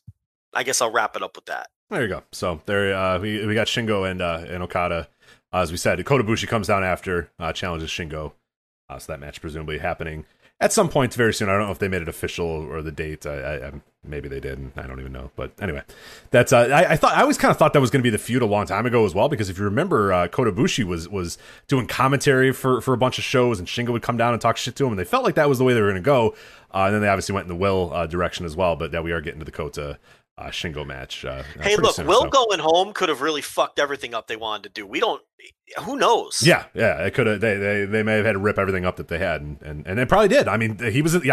I'm sure. I mean, he was the fucking champion when he left. I'm sure he was in the mix for something. And if presumably he's not back by G1. I mean, you got to rip the whole G1 up too. I mean, that just changes everything up to Wrestle Kingdom. Yeah, so, whatever you had planned for that. Yeah, whatever big outcomes that Ospreay's matches, that his important matches were going to have to lead to other things, you have to throw them out the window. Yeah, it's a total mess. He'll probably come back before he should, just knowing his mindset. The next big thing to see is the next time Rev Pro runs a show, because allegedly he's going to make a statement. So we'll see what's going, because he's got that title, then they have to deal with that. So they put out that tweet a few weeks ago. So he'll make some kind of statement on the next Rev show and decide what he's doing with that version of the world title. And then that'll give us more of a clue in terms of timeline when New Japan could potentially get him back. Yeah. But he keeps saying, I'm going to be back before the end of the year. I'm going to be back before the end of the year. I mean, he's just got that wrestler psychopath mindset. He'll probably come back way before he should.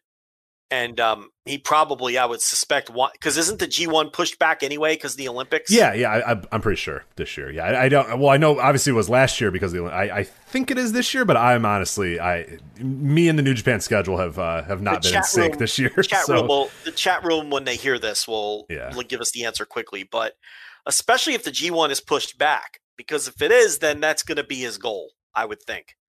And New Japan, from a booking perspective, will breathe a sigh of relief, because then whatever stories they were going to tell with him and everybody else in the G1, they could still tell if he makes it back for that. I'm still stalling, and no one's answering. So I'd imagine it would be because of the Olympics, but I don't know. Yeah, I know that everything got changed last year for the Olympics, and I imagine the same thing is going to happen this year, where the venues that they want to run aren't going to be available and all yada yada and all that sort of stuff. But I don't know if the Olympics are going to happen either. I think no matter what, Japan's going to try to make them happen. But that's a disaster too. So keep an eye on that. So we're what, 5-6 weeks away from the Olympics presumably starting. So ugh. Yeah, Gonna be fun. Well, I'm kind of pumped about that Team USA baseball team. It looks fun. Yeah. Oh, yeah. It Todd cool. Frazier at third base and Homer Bailey coating the rubber. It's just funny because people are like, yeah, these guys kind of stink. And it's like, yeah, but like, it's during the actual season, so it's got to be guys that are not in the league anymore or recently released, and it can't be like guys from 5 years ago because those dudes are not in shape anymore. They haven't done it, like especially like baseball is a tough sport to not play for 5 years and then get back up and do it. So it's got to be like your recently cast off guys, and they have to be Americans, and that's like where people are like, oh man, that guy sucks, and it's like, there's not a whole lot of like Who'd you think they were going to get? Right, there's not like a ton of great American players that are, recently, retired or not on teams. Like, I'm like, who do you want? A lot of these guys played last year and played pretty okay. What do you want? You got major leaguers who did pretty okay last year. It's not, you could do a lot worse. Well, the Todd Frazier, I didn't even know Todd Frazier was on a team this year. He was, where was he this year? Yeah, he was just on the Pirates this year. The Pirates, that's it. Yeah, he was talking shit about because he got released, and I remember, did you see that? Like some, one of the Pirates radio guys was like, what a waste of money. Would have hooked up somewhere else, but they chose not to sign with other teams because they chose to play on the Olympic team. What you basically have is a bunch of rich guys who made their money already, who are living out their Olympic dream. Yeah, which is cool. That's basically you have. Yeah, which rules. That's I love it. I'm an unabashed Olympics fan. I don't like the asset. Like I don't want my city to host the Olympics. I don't really want to pay the IOC and yada all that sort of stuff. But goddamn, I love watching the Olympics. So that's going to be fun. And there's also some minor leaguers on the team that teams have allowed to do it. They're like, okay, go play in the Olympics, that's fine, and then come back when the Olympics are over. So it's not just a team of scrubs. There's some high-level minor leaguers, and, well, I shouldn't say high-level. There's no top prospects playing on this team. But they're as high as they are for the team to say, we don't really care, go play in the Olympics, which means they're not that high. But yeah, there's some mid-level prospects and some guys who played in the majors as recently as a couple weeks ago. And like you said, that's the best you're going to do under these circumstances. We're in the middle of the fucking season. Who do you think's going to play in this thing? It's either that or college kids. Yeah, this team would be better than the college kids. Absolutely, I'd definitely rather have this. Yeah, I'm an unabashed Olympics fan. There's a lot of stuff that I was really looking forward to. 3-on-3 basketball was a thing this year for the first time. Yeah, did you see? I linked the story in the Slack. I don't know if you saw it, but they the Red Bull and a bunch of other sponsors bought this giant mansion in Beverly Hills or somewhere in LA for the USA 3-on-3 team to live together and train together.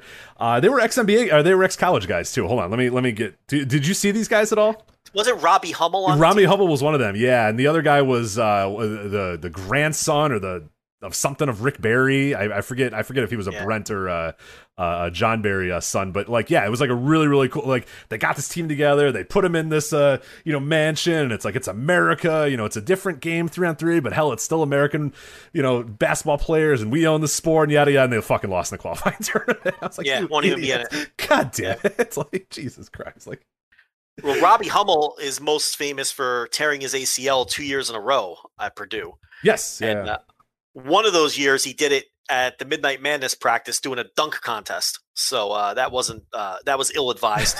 For sure. He was a real NBA prospect. He ended up playing in the NBA anyway. Yeah, he got a little run. Yeah, not too much, but enough. But he was a real NBA prospect before he blew out both of his knees in back-to-back years. And just the fact he made it all the way to the NBA anyway, tells you how highly regarded he was. But that was like a decade ago. I can't imagine what a modern-day Robbie Hummel looks like today. He looked like he was keeping himself in some decent shape, but yeah. You watched some of it? I watched a little bit of it, yeah. And they were not great, and I was a little disappointed. I'm like, come on, like these are the best three guys we could find. Like, it was, you know what I mean? Like, where did they dig up Robbie Hummel? I know, like you couldn't just like. I feel like you can find three decent guys to play basketball in the country of America, like that aren't Robbie Hummel. Like, I don't know. It's just like, no offense to Robbie Hummel, but like, I've got an idea. How about the last three cuts for the actual U.S. men's Olympic basketball right, team? That's what I mean. Like something like that, or I mean, hell, there's that fucking Ice Cube's Big 3 league. I mean, you could. Yeah. I mean, those are all old guys, but a few of those dudes can play, and there's tournaments all over the place. There's AAU. There's guys that are playing in Europe and stuff. Like we can find real guys. But probably love the chance. Look, your Todd Frazier NBA equivalents would probably love to do something. Yeah, and those guys are in the prime of their careers and ready to go. But right, they chose Robbie Hummel, the grandson of Rick Barry, and some other guys, and They lost, so. But I'm still excited to watch some 3-on-3 basketball, though. So, yeah, I'm an unabashed Olympics fan, and I don't have to... I mean, when that shit's on, it's perfect. Because, like, you know how, like, we always talk about when just loving putting a game on, even if it's not, like, something you care about or a team. Like, some people are like, I only watch my teams or I only watch this sport. Like, I'm a big fan. Like, I was watching college baseball this all weekend. I mean, I have no affinity for any of these teams. I don't care. But, you know, I turned it on. College baseball, and I was like, all right, cool. South Alabama versus fucking, Liberty. All right, let's do it. Like, let's go. So...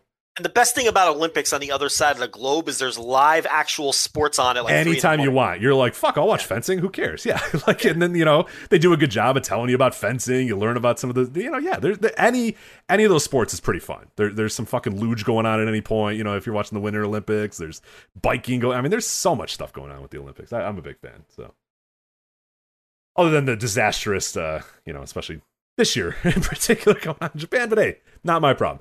All right, let's talk about the other stuff on Dominion.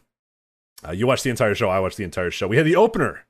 Bullet Club, Chase Owens, El Phantasmo, Evil, and Taiji Ishimori, and Yujiro Takahashi defeating the Chaos team of Hiroki Goto, Sho, Tomohiro Ishii, and Yoshihashi.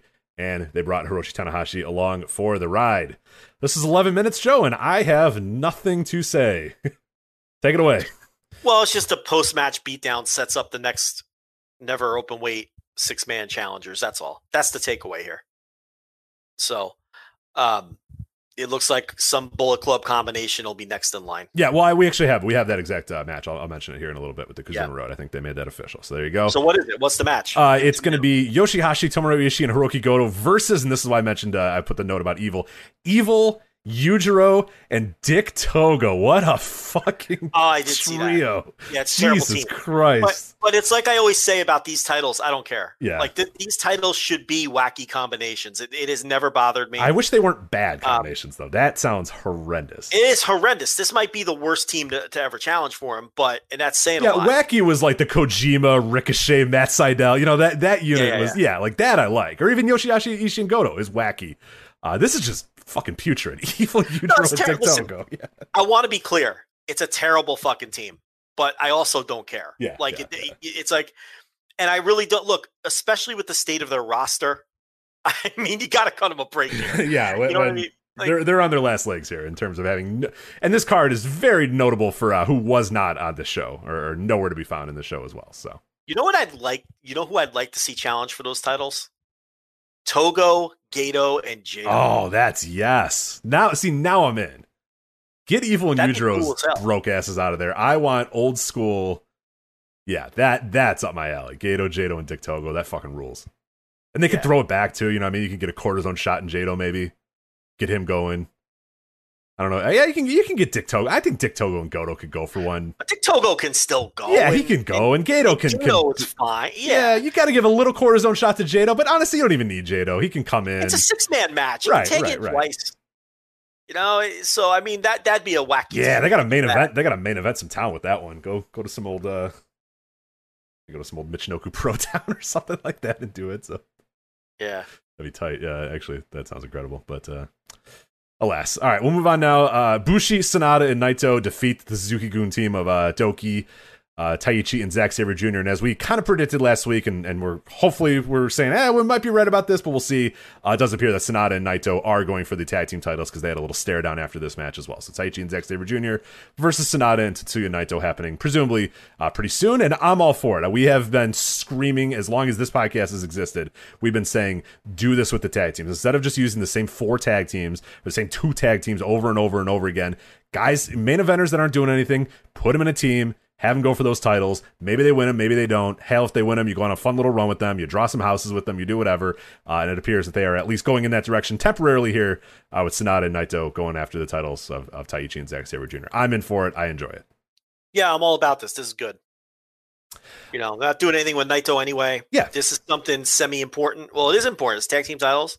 Yeah, make them important. I mean, fuck, you make them important. If Tetsuya Naito holds them, they're important. So a lot of the Gaijins are going home and won't be on the next tour, so you don't have God in the picture anyway, and that really needed a change up, and regardless. So it's a fresh match. Yeah, I have no problem with this. No rules. IWGP Junior Heavyweight Title match. You mentioned this one a little bit earlier. El Desperado defeats Yo 23 minutes and 40 seconds, Joe. I know that you did not like this. You talked about it a little bit earlier. I enjoyed this match in the context of I really just wish it was like 15 minutes long and not 23 minutes long. There was a long stretch of time where they are clearly just filling time, clearly just, going through the motions here.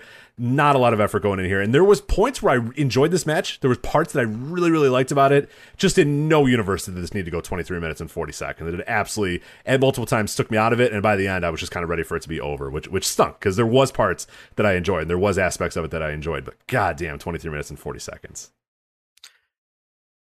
Yeah, again, you know, maybe the circumstances I watched it in, but I couldn't get into this at all. I thought it was dull. I thought it was dull as dirt. I'm not a big Yo fan to begin with. See, I thought he was okay here. I thought he wasn't bad. I mean, he's never bad. I'm just not a big fan of his as a singles guy.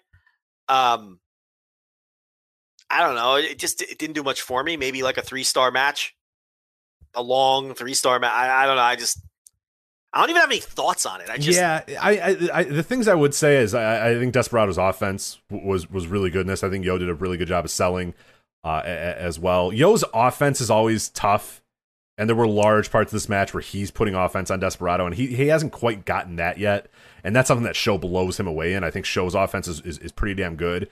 Yo has never quite gotten to that level for him. Yo does a great job of selling, and Yo does a great job of kind of working underneath and that sort of stuff. And when he was doing that in this match, I enjoyed it because Desperado was so good at being on offense. But yeah, there were large portions of this match where Yo's got offense on Desperado that were just boring as all sin, where they're just, he's sitting in a lay grapevine and just rearing it in and rearing it in and rearing it in, and it's like, all right, we get it, like, let's go, next move, like, let's move it on here. And it's like 5 minutes of like, rearing in this leg hold, and it's just like, oh my god, let's go. So that is my biggest complaint, is it was just egregiously long. And even the parts, there were multiple parts that were pretty boring as well. So yeah, I liked it a little bit more, but I'm honestly like 3.5, 3 3/4. You know what I mean? I didn't love it. So. You know what's surprising to me? I'm looking at Grapple, and Okada Shingo is sitting at an even 4.5. I got to be honest. I don't think anyone in our Slack went that high. I didn't see many people go that, and that's the average right now. Right. I think Jerry, who did the review for our website, I think she went 4.5. I want to say, but let me clarify that just to make sure. So that would be. Okay. Like I said, in that moment, I saw a lot of people giving ratings. Yeah, she went 4.5 with it. So, all right, maybe I'm out to lunch with what people thought of it. Well, what's been interesting is in the and that's why I said, like, as I was watching it live with people, it was like, 5, 4, 4.5, 4, and then like, but the people that have watched it like a day after that maybe were spoiled or what, those people have all been kind of more on your end, not necessarily as low as you are, but more just like, it was good, but whatever, and like, 4, it was okay. So I wonder if there was something about like the excitement of watching it live or the shock of it live, versus people that presumably watched it spoiled or knew what was happening and then went back and watched it. I don't know. It's interesting. Kota Ibushi, Jeff Cobb. Now this, Joe, if you hated this match, then it was officially your air conditioning and the sand and the dishwasher, because this fucking rocked. This is 15 minutes of Jeff Cobb beating the fuck out of Kota Ibushi, 15 minutes of Kota Ibushi coming back and beating the fuck out of Jeff Cobb, and these two dudes worked their asses off. I love this match. I told you I had one notebook match. Oh, this was it. I'm glad. I was like, all right. So now, okay, you just did, it was not the air conditioning. Go ahead. Oh, is it not this? Come on. What are you doing? It was not this. Oh my god. Nah, I go like 3 1/4. Oh, you stink. I couldn't get into it. I couldn't get into anything on this show. All right, you're done then. You should have turned it off, and you're nuts. This match. I didn't hate it. I mean, I thought it was a good match. I thought it was a good little match. They beat the fuck out of each other. Come on. I expected better after the build. I don't know. I don't know. I don't know what to tell you. Again, maybe my circumstances really hurt. I think they did. Yeah, this is a Joe Lanza match, so I'm a little surprised about that. Yeah, I don't know. I didn't hate it. I mean, this is the classic. You're framing it like I hated it. I hate it. Right. Like, I'm not sitting here telling you it's bad. Look, there's some bad matches we're going to talk about. Oh yes. In a few minutes here. This is not one of them. But no, I didn't love this match. I didn't think it was a great match, and it didn't hit my expectation levels either. I don't know. But you liked it, so you talked. Yeah, no, I thought it was great. I guess you did already. Yeah, they beat the fuck out of each other. It was great. I think Cobb. We talked about it when Cobb first got in the company, and he was kind of the smiling, guy. It didn't work, and they figured it out with Cobb. They have figured out that he just and maybe it's just a confidence thing with him. Maybe it's just them telling him, hey, go out there and just beat the fuck out of these guys. Who cares? And that's always we've mentioned that being an issue with Cobb everywhere. Is that this guy? I think he might be fearful of how strong he is and fearful of how what he can do, because he always, I mean, he works very light when you watch him live. Like, he is not a dude that really projects as like a badass. But I'm seeing it more and more in New Japan, and particularly in this match with a psychopath like Kota Ibushi. I thought Kota just went out there and said, "Fuck, man, just beat the hell out of me, beat me up, do whatever you need to do." And it feels like Cobb has been doing that as of late. In New Japan. So I'm starting to really get behind him, because there was a long period of time where we went on the show, and it was last G1 or a few G1s ago. Remember, we were talking about, like, man, this guy is just, he might not be, New Japan material, and he's there now. I think he's figured it out. He's figured out his style. He's figured out what to do. And this might be the perfect company for him, where they don't care if you drop a guy in his head every so often. They don't care if you stiff a guy every so often, because that is where Cobb can really set himself apart, because he is like that strong. He is like legitimately like a absolutely gigantic human being, and a very, very strong human being, and being able to use that positively will go a long way for him in New Japan. So I liked it. I thought it was pretty damn good, and particularly Cobb I was impressed by in this match. So. All right, and that is Dominion. So let's quickly go over this Kizuna Road Tour. So it kicks off on June 14th. We don't have all the matches, but we do have a few things that have been announced. As I mentioned, that Never Six-Man on June 22nd. Yoshihashi, Ishii, and Goto versus Evil, Yujiro, and Dick Togo. June 23rd, you got Roppongi 3K, Sho and Yo versus Taiji Ishimori and El Phantasmo. They did build that a little bit as well in Dominion. We forgot to mention that one, but you got that. But the exciting news, Joe, the one I am happy about, and I think you're probably happy about as well, they announced that during the Kizuna Road Tour, Young Lions, Yota Tsuji, and Yuya Uemura are undergoing singles gauntlets. Yes, I love these. They're always great. June 14th, Uemura versus Suzuki. Tsuji versus Tanahashi. June 15th, Uemura versus Zack Sabre Jr. Tsuji versus Taichi. June 16th, Uemura versus Tanahashi. Tsuji versus Okada. June 22nd, Uemura versus Taiji. Tsuji versus Zack Sabre Jr. And then finally, June 23rd, Tsuji versus Okan and Uemura versus Ibushi. I mean, I love these singles gauntlets. I love when companies do this. And these look like some really fun matchups. I cannot. Uemura versus Ibushi, Uemura versus Suzuki, Uemura versus Tanahashi. I'm in for all those. Those sound great. Tsuji versus Okada sounds fantastic as well. I love these, and I cannot wait to watch these matches. Yeah, no, they this is a good hook for me. I enjoy this too. It's they're getting creative with the small roster again. And this is something creative and fun. And they're not taking on, there's some crossover of the same opponents, but it's not the same 5 opponents either. Yeah, like Okada only has, Okada's only going to be against Tsuji and not against Uemura. Tanahashi will be against both guys. Zack will be against both guys. Like, Minoru Suzuki will not be against Tsuji, but only against Uemura. So yeah, there's some cool stuff. Okan getting in there against Tsuji, but not Uemura. So yeah, there's some fun, interesting stuff there. And Ibushi Uemura is the other unique one. Oh yeah, so, right. That makes it a lot of fun too, and we get to see the big stars wrestle these young lions, and this is fun because remember Tanahashi had that match against Okada before Okada went on excursion. Yeah, oh yeah, these are always great, and these are things that they will use forever.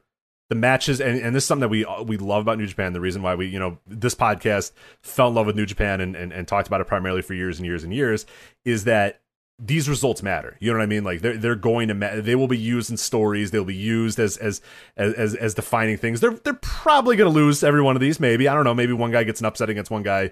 Oh come on, man! They're losing them all.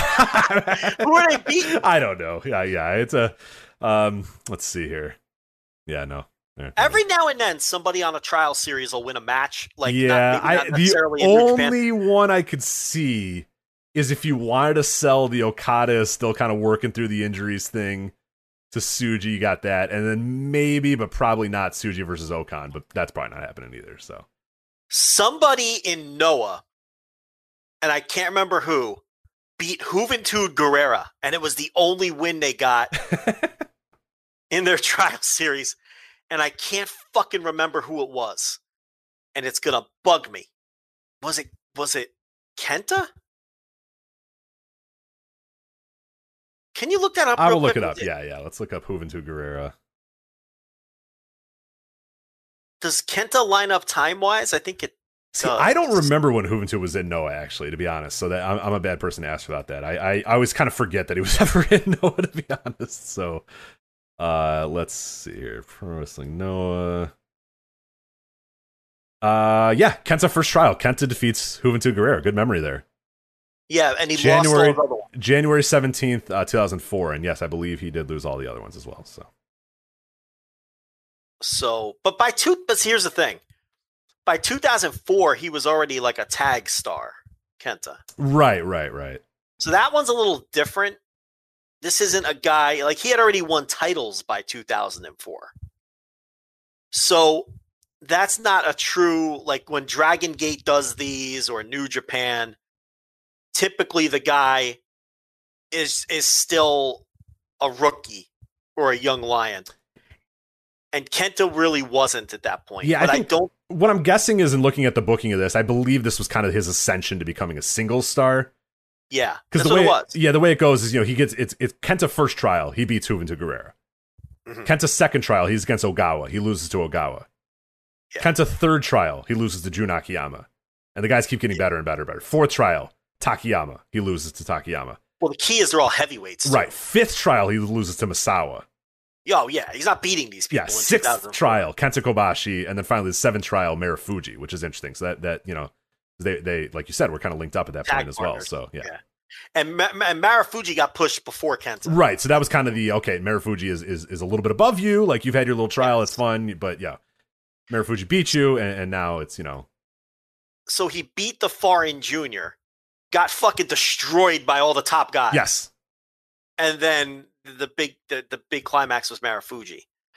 But yeah, again, that one again is a little different because this was a guy who was a pushed wrestler at this point, but he wasn't ever beating those heavyweight stars. You said Takayama, right? Correct. Yep. I think that's the match where Takayama really fucks him up real bad.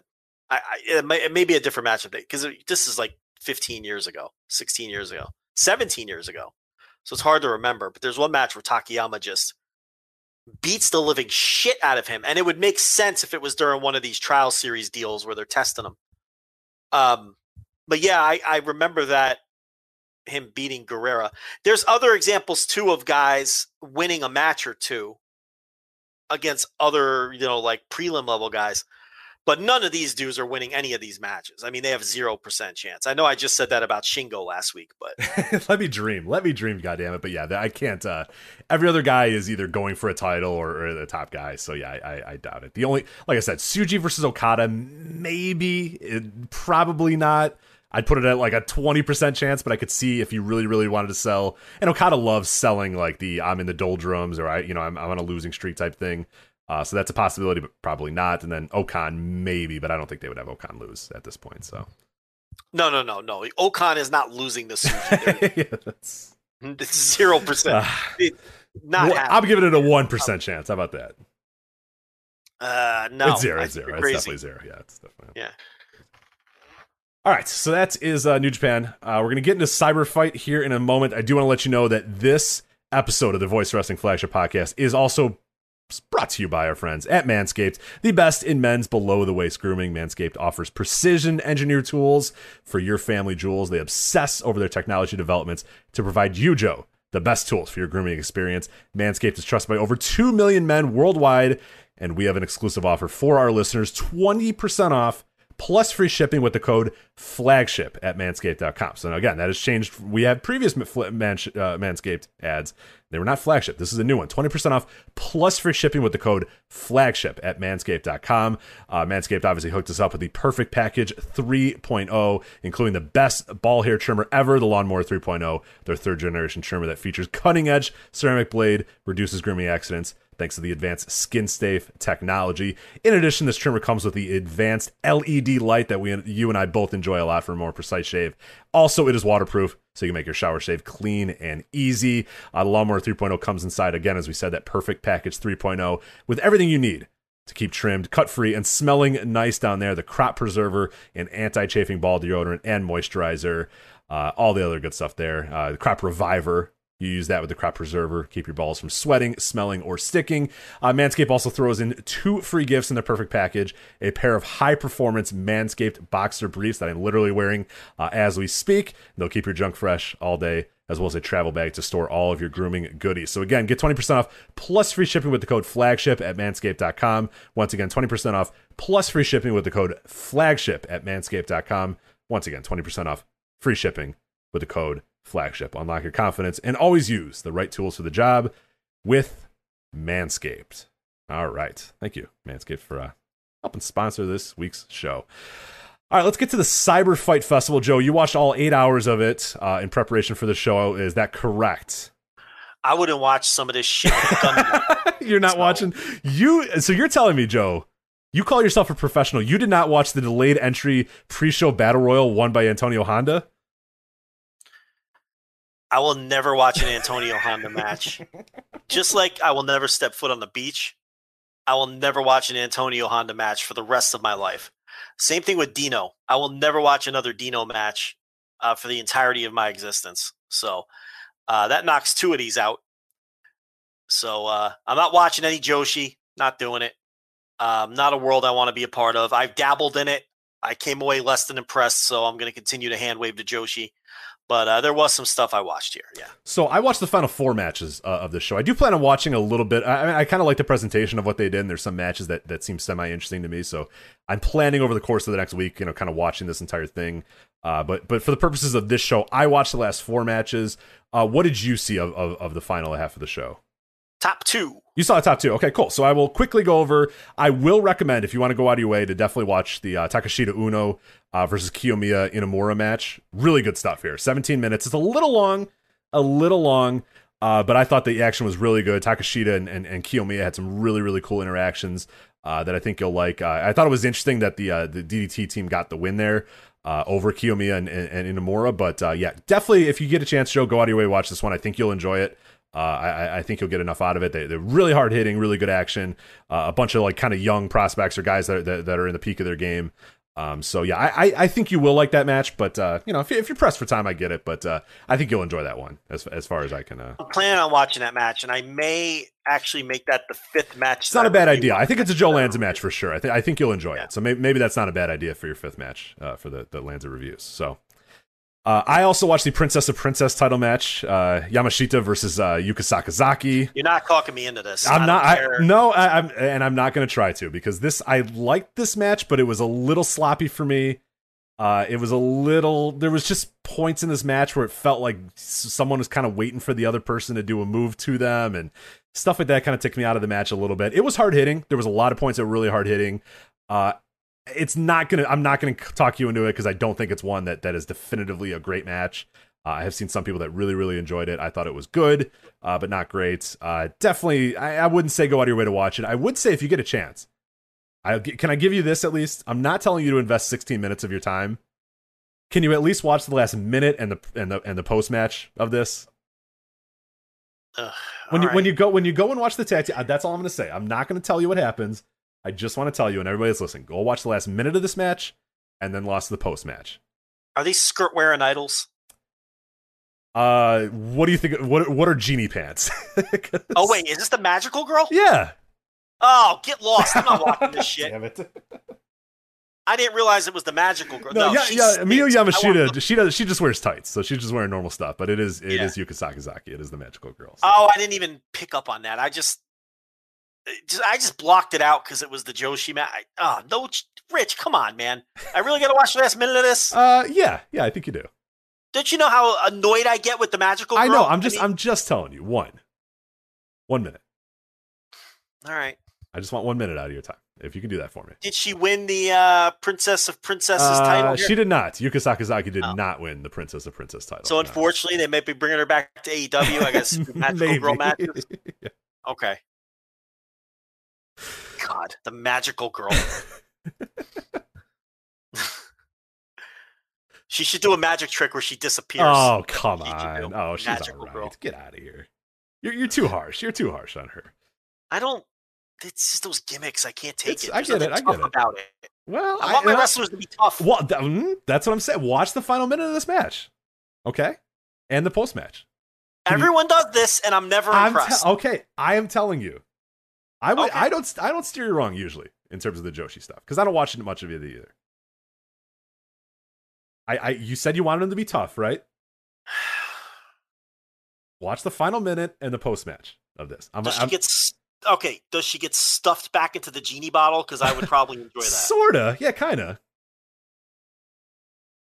In a way, like if Miyu Yamashita here stuffed the magical girl back into the genie bottle, I'll spoil it for you a little bit. She kicks the living shit out of her. Okay. So if you're really not a fan of the magical girl, you might enjoy Miyu Yamashita kicking the fuck out of her. So then essentially then they get in the middle of the ring. They do kind of a respect thing where they get on both knees and they kind of like bow to each other. Then Yuka Sakazaki slaps the living shit out of Yamashita, shoves her down and walks out of the ring. That sounds kind of cool, right? I listen. I know. How many times do I have to be told I'm going to like some of this stuff, and then I never like any of it? A great response in the chat room. Matthew says, watch it with the repairman when he comes over. He's not coming back. Oh, he's not coming back? Oh, all right. It's fixed. Maybe when the dishwasher guy comes to install. Well, what? No, you think I would ever let another living human know that I'm watching the magical girl? I mean, regular pro wrestling's humiliating enough. What are they going to think with the magical girl on the screen? They're going to call the cops. So no, I won't be doing that. Okay. All right. That's fair. All right. So now we'll move on to the final two matches. You and I saw both of these. I'm gonna start you off here because I need to get something to drink because it is ungodly hot in this room. I imagine it's hot in your room as well. So I'm gonna start you off here and then I'll be right back. It'll only take me about a minute. But KOD open weight title match: Jun Akiyama versus Hiroshima. 18 minutes, 53 seconds. Jun Akiyama retains the title by referee's decision. What'd you think of this match? And what'd you think of Jun Akiyama here in the KOD open weight title match? That's my notebook match. There it is. All right. I agree. Great match. Yeah, I really enjoyed the hell out of this. I thought Jun Akiyama worked over Hiroshima like a fucking surgeon. I thought he was great in the match. I think that Jun Akiyama, and I do have to admit, I did not watch the Dino match because, as stated earlier, I will never watch another Danshoku Dino match for as long as I live. But I've seen the other three now, and basically Jun Akiyama is having the title run that a lot of people have tried to convince themselves that Keiji Muto was having. This is a veteran wrestler, a star from another era who can still go, not just for a man that's 50, but can still go, period. Jun Akiyama, after a year or two off, is right back to being one of the 50 best pro wrestlers on the planet. And it's because of this push, and it's because of this title run. And I had some issues with the Higuchi match. I talked about them here. I didn't love the Higuchi match, but it had nothing to do with Akiyama's performance. He was very good in the match. He was awesome in this match against Hiroshima. He was the title change with Tetsuya Endo was an excellent match. I didn't watch the Dino match because it's Dino, but basically this title reign is what people desperately wanted the Muto title reign to be in a lot of ways. Right. You don't have to pretend that Jun Akiyama's good. He's just actually good. So no, this was, listen. You don't have to give him, extra credit because he's old and, he did something, but he's old, guys. So we gotta, it's bad, but he's old. It's like, no, Jun Akiyama's old and he fucking rules still. So hey, Hiroshima's 46. Yeah, himself. right. No spring chicken himself, and he's still this match had great. A lot of parallels to the Noah match. Right. It just didn't stink. Yeah. But this is okay.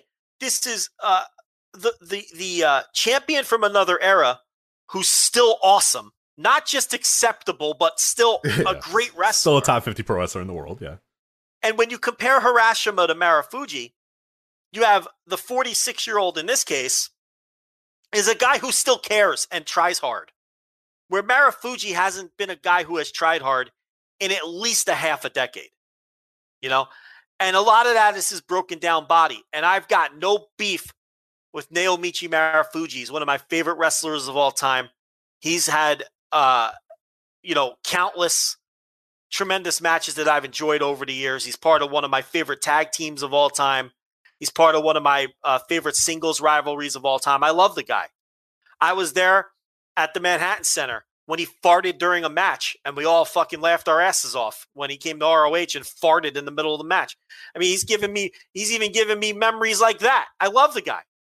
But Harashima works circles around him these days. You know, and I watch Harashima maybe twice a year. Yeah, I always forget that he's as old as he was, and I think I listened to the English commentary on this, and they're like, yeah, he debuted in 2001. I'm like, oh my God, you're right. He is like old as fuck. Jesus. He doesn't look it either. Yeah, he doesn't look it, he doesn't act it, he doesn't work it. Yeah, we shouldn't leave him out when we talk about good old wrestlers, because he's tremendous still. Yeah, you forget about it. But look, he's starting to look in the face. He's finally starting to a little. Like yeah, you're starting to get it a little bit. The eyes, the bags under the eyes are starting to, he appears to be a man that doesn't get as much sleep as he maybe used to, or needs a little bit more than he used to. So, but when he was 40, he looked 25, Harashima, you know. But no, this was a great match. I mean, Akiyama really controlled a large portion of it. He really took most of the match, which surprised me. And look, I don't follow DDT, and I don't know the story coming in. I'm parachuting into the match, so I'm just watching this as a wrestling fan who is familiar with both wrestlers, has been watching both wrestlers for years, but has no idea what the story is coming in or anything. And I just love this as an isolated wrestling match in a vacuum. And I thought the work was great. I think Akiyama has 4 matches now, counting the title win in this run. And I thought this was his best bell-to-bell performance out of the 3 of the 4 that I've seen. And, Harashima sold very well. And, the fit, he gives him the exploder at the end. Like he gave him like 4 exploders. Yeah. Did you think that was kind of interesting? Yeah. It was kind of cool. Like at a certain point I was like, like the 3rd exploder, I was like, this is a little too much. Then the 4th, I was like, okay, never mind. This rules. Yeah, he would not die. And I don't mind that, because Harashima in that DDT universe is the kind of guy that's going to stand up to this. Yeah, for sure. And, but he obviously wasn't going to be the guy to dethrone this. Now, I wouldn't call Akiyama an invader, but he's definitely an outsider. He's definitely has a feel of being an outsider. He's not an invader though. He's part of the company. We all, but he definitely, it's not a DDT guy, yeah, this was the best match I watched today. I really enjoyed the hell out of this. And I've really, and I think that this Akiyama title run is everything that people claim that the everything that people have badly wanted the Muto one to be. And this is it. Like, it's happening in front of you. It's just in DDT and not in Noah. Mm-hmm. So yeah, I really liked it a lot. I would go somewhere between 4.25 and 4.5. Classic 4 1/3. I don't know. Yeah. No, definitely go out of your way to watch this one for sure. I would say of the ones that I saw, the tag that I mentioned, the Takashita tag that I mentioned, go out of your way to watch that one, and definitely go out of your way to watch this Akiyama versus Harashima. But fortunately, we have to talk about the main event here. GHC heavyweight title match. Naomichi Marufuji defeats Keiji Muto to become the new GHC heavyweight champion. 23 minutes and 30 seconds. That's weird, Joe, because I was... it's weird. When Keiji Muto won the title, and you and I said, geez, I don't know, I don't really love this. I think it's, not really the guy that I would choose. We were told by everybody that defended it, you idiots, it's so he can lose to Kiyomiya and pass the torch. And our retort always was, well, he had a chance, Kiyomiya had a chance to beat him, and he didn't.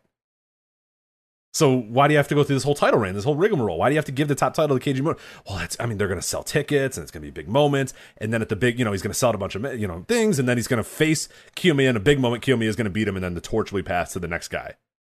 So instead, we give the title to a broken down guy who hasn't been good in 5 years, and has had the title a bunch of times. So that all worked. That was great. So, he probably doesn't want the title. No, but awesome. It's tremendous. Look, they did it this way because they're stupid. Well, they're not good at booking. They did it this way because Nosawa's a bad booker, I think, is what my answer would be. But Rich, all of these things are true. But they did it this way because I think on this big show, the big joint show, they figure it's going to get a lot of attention. Muto's on top. And the idea is it was 2 recognizable names, and Marufuji is the last remnants, the last remaining flame from the original Noah, and he's the one to dethrone Muto on this huge show in Saitama Super Arena. You know, like if me or you were booking, it's a younger guy, you know, and you try to get him the rub or whatnot, but that, you know, that hasn't been what this reign has been at all from the start. And I think they felt like this was the biggest match they can do. And symbolically, it was the Noah guy reclaiming Noah's prize from, you know, the guy that is most historically linked to New Japan. I think that was the thought process here. The biggest stars in the match on the biggest show. Look, I don't think Kaito Kiyomiya is dead. I don't think he can't be revived. I still think they're going to push him ultimately. You know, I don't obviously love that Muto beat him twice. That's my biggest gripe. I've said a million times, I don't care that he beat him once. But then when you go back to the well and do the title shot, he beats him again? Okay, now what are we doing here? Right. Because in my view, even if Kiyomiya beats Muto now at some point, which is by no stretch a lock, who knows whether Muto even is willing to lose to the guy? I don't know that Muto's willing to lose to the guy. But let's say that Kiyomiya does beat him at some point. Now he's not beating him for the title, number one. And I still don't think he, quote unquote, gets his heat back. No, he's still 2-1. Yeah, he's still 2-1. Yeah, it's the one is fine, but you got to get that win back, and it's got to be a big moment. It's got to be a big thing if he's going to get that win back. Yeah, you know, it's done. I mean, he's 2-0. You know what I mean? He stepped up to the old guy twice, stepped up to the veteran twice, and got his ass beat down 2 times. You know, nothing's going to change that. Like, that happened already. That's too late. That's why I really didn't mind it happen in the first loss, because it was also a point in Kiyomiya's thing where he was it was after his title reign, and you know they're building him back up. I really didn't mind once. It's the second one that bugs me, you know, because it's even if he beats him now, you can't get that heat. It doesn't feel like he's getting his heat back. So, look, Kiyomiya is, I want to get this right, he's 24. So, I mean, you know, he's not dead. You know, he's not a guy that can't be a top guy again, of course. And I do think that they were doing a good job building him back up since he lost the title. And they still are. Yeah, if you watch the tag match, like, he's a star in that tag match too. Yeah, and I think these beatings he's taking in the matches, he had that tag match a couple weeks ago where Sugiura and Marufuji just maimed him. I mean, they just beat the living shit out of him. I think all of these things are good for him and his development and rebuilding him, but you're never going to get me on board with losing to Muto twice being a good thing. It's not good. And I'm not saying it's going to kill him dead, but it doesn't help him. It does not help him. And it runs the risk of hurting him badly. Doesn't mean it will, but it runs the risk of hurting him badly. And it's just, I know it's different. It's 9 owners ago and 150 bookers ago. I get it. But it's just funny how this is the same company that saw this shit happen 15 years ago, and here we go again. Yeah. Mm-hmm. I brought it up the second Muto one. I said, I know it's not the same, and I know I maybe shouldn't make that connection, but I can't help but think, man, like, this just feels exactly like when they couldn't pull the trigger on Kenta, they couldn't pull the trigger on Marufuji, they went back to the well again and again and again, and you know, 4 or 5 years later they were in the doldrums where they were, and to their peril. Yeah, that's basically right. Near death, because they had no new stars, nobody new created, and they just kept going back to the old security blankets of till they literally died. Like, you know, unfortunately, not to make like light of it, but like literally just went to the same guys until one of the guys couldn't go anymore, and Kobashi obviously couldn't go anymore, and ended up having it, and they were left with nothing. They were left with absolutely nothing left, you know, of the company, and no stars. And Kenta and Marufuji eventually got the reins, but nobody believed in them. Nobody believed in them, and it was many years too late. So, and they may never have worked out anyway, for all we know. But the way they did it, no one believed in them as top guys by the time they did have to turn to them, because there was no other choice, because of death and age and everything else. So it's just funny how it's like, why would, you know, it's the same. I know it's just the same company in name only. It's not the same company anymore, but it's just, it's very ironic that you'd have Muto beat this guy twice, but it's whatever. And who knows? Maybe Kiyomiya can't even be a difference-making star. We don't even know that for certain. Yeah, I don't know. I mean, I just don't. I try. You know what I mean? Like, especially now. You got to try with someone. Yeah, you know. And this would be the year where I would. I mean, this, and especially like you mentioned, I get how somebody would think. Okay, we're in the main event of this big time show or whatever. Let's put our two biggest stars that we have. The candle holder for the previous Noah versus Muto the legend. I get it. I understand that, but man, if I'm booking this, especially during COVID, especially during this year, I mean that's I go the opposite. I go with, okay, we can fuck around a little bit here. We have a crowd already here. We have X amount of people here and X percentage here or whatever. This is an opportunity to make a star, and that's again like. It was kind of. It's just like everybody told us, oh well, you idiot, guys, just come on, have some patience. Kiyomiya is going to beat him, and it's all about Kiyomiya. It's all about Kiyomiya. It's all about building for the future. Oh, now we're here. Keiji Muto won and had a bunch of really shitty matches. The perception around this company has fallen tremendously from where it was last year, and now the title's on 45 or whatever the fuck year old Naomichi Marufuji. So all right, cool. Like okay, like, what was it all for? I mean, what did we accomplish over these last 6 months? What was the setup for this? 4,800 sold and 5,000 or something. So they sold. I'm not sure. Everything. Yeah, I think they sold just about everything. So beat a 5,000 cap, right? Like everything. I don't. Right. Haven't followed that super closely. Yeah, I don't know, but this match, this Muto Marufuji match, was fucking atrocious. I mean, this was a horrendous wrestling match. I mean, it's terrible. But Joe, they're old, so you're not allowed to actually criticize old wrestlers. Well, I don't know. I mean, I think we are. Yeah, I think we are too. Because and that's the thing. Okay, because that's the retort whenever a Muto has when he lays a fucking egg again in the ring and he's terrible. Is I don't care. He hit the moonsault is what I hear. Number one, which okay, cool, great. So. He could do that in an undercard 6-man tag. Right, that's what I mean. Yeah, that was going to be my overall point. Is like I am not one of those people that is going to criticize some undercard 6-man and it has old dudes in it. You know what I mean? I don't care. That's fine. And I'm not going to criticize, if Dory Funk is, you'll rag on Dory Funk or whatever. But at the end of the day, it's like, whatever, it's inoffensive. I don't really care all that much. Whatever. A bunch of old dudes are in some undercard or whatever. They roll around. They do some fun stuff. They do their spots that everybody likes. Great. Okay, cool. I'm not going to criticize them. I'm not going to rag on them. It's whatever. It's meaningless in the grand scheme of things. When you're in the main event and you're the champion, I'm allowed to say, hey, this guy stinks. Right? Yeah. I'm not going to go with kids' gloves when this guy's the fucking champion and he's in the main event. Like I'm allowed to say, hey, this old guy who's the champion in this main event is blowing up a minute and a half into this match and is literally being held up by Marufuji, who's no spring chicken and not real great himself. So look, I thought, okay, I hated the Shiozaki match. I couldn't stand it. I think you didn't hate it quite as much as me, but you didn't exactly like it. Is that accurate? Yeah. You absolutely despise it. I thought it was just okay. I thought it was embarrassment to the pro wrestling industry. I thought to have Go Shiozaki selling for this corpse, I fucking hated it.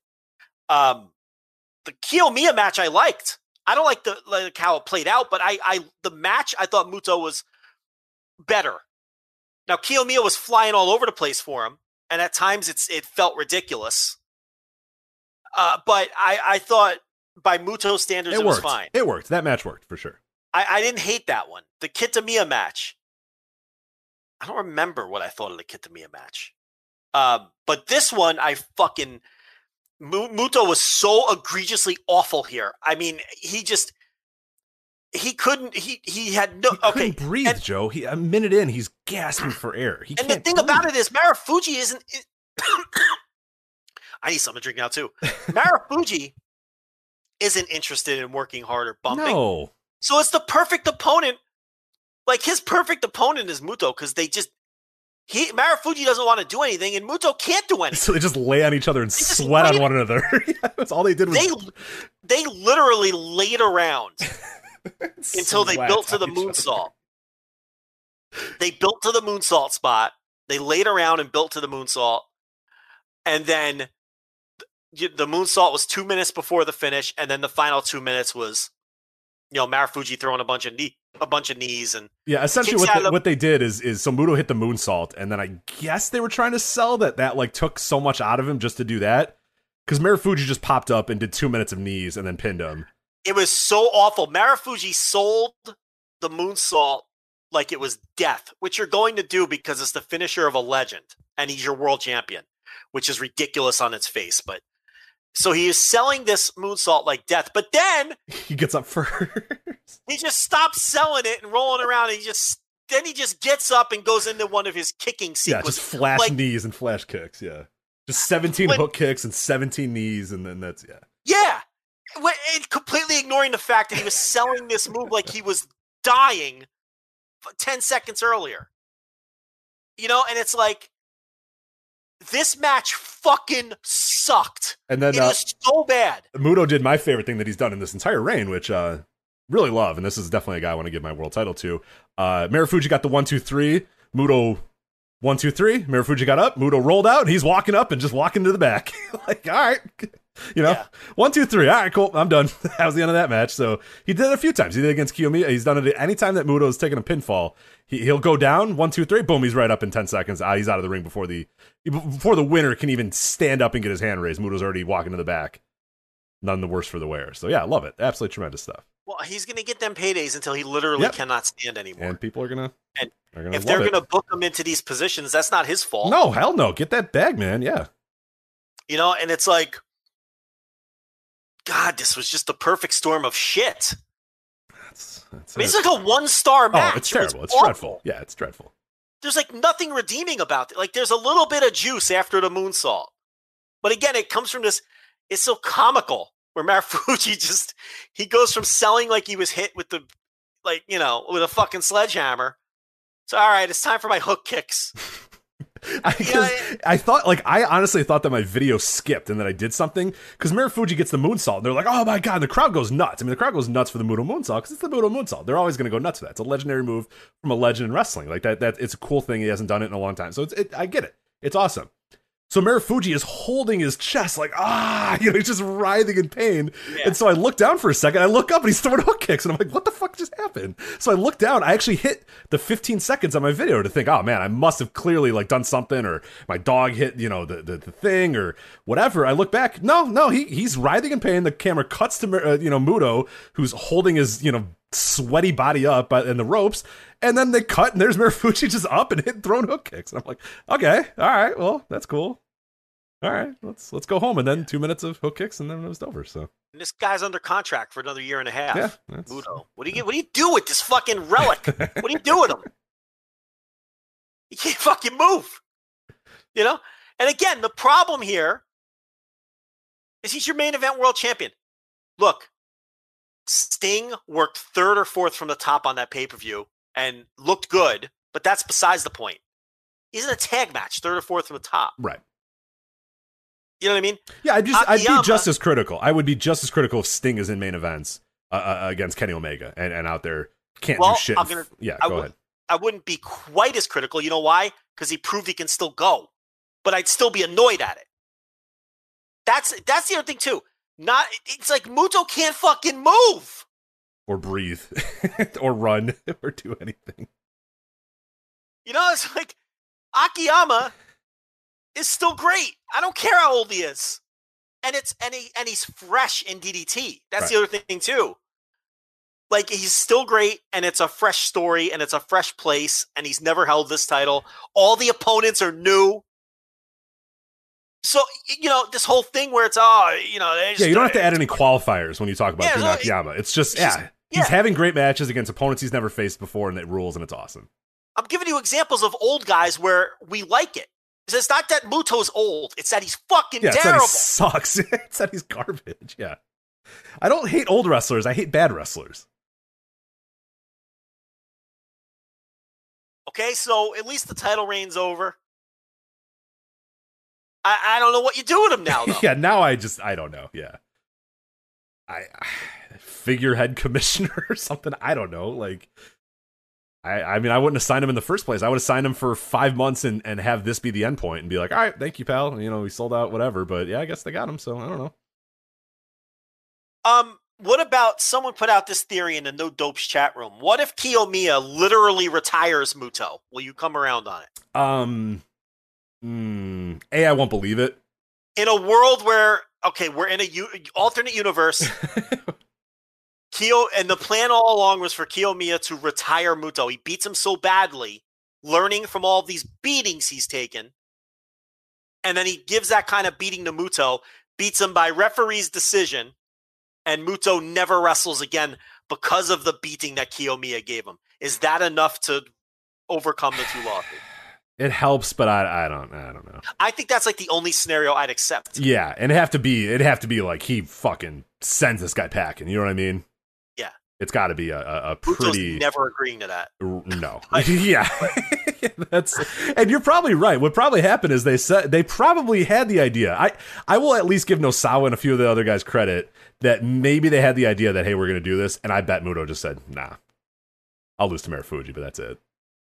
And they've had to do this, you know? See, I differ. I think that they think this is all good. That Marufuji, the Noah guy, is the one to end it. I think that was, you know, but do I think that Muto is more you think it's easier for him to accept a loss to Marufuji than a 24-year-old kid? Yes. Yeah. Especially if that scenario that, you know, the chat room laid out there where if he gets retired, he's going to say no to that immediately. Yeah. Especially I don't know if he's even given that to Noah. You know what I mean? Like why does Noah deserve to have that? I don't know. Excited to argue about it more and more as people pretend that he's good. I think it might be over. The arguments might be over, and I think we've won that. You can't defend this match. Is anyone defending this? Of course. They are? You can't. No, stop it. Of course. It's Muto, man. He could take a shit in the middle of the ring, and people could be fine with it, so. No one's defending this one, though. Let me look on. They can't be. It's not fucking possible to think this was anything but awful. I don't know if it's on Cage Match. It's 7.4. I'm telling you. Believe me. I'm telling you. What are they watching? I don't know. I am stunned. I thought for sure I was going to click this and see like a 4-point something. No, man. People fucking lie to themselves and think these are good. 7.41 for this pile of fucking shit? This was the worst one yet.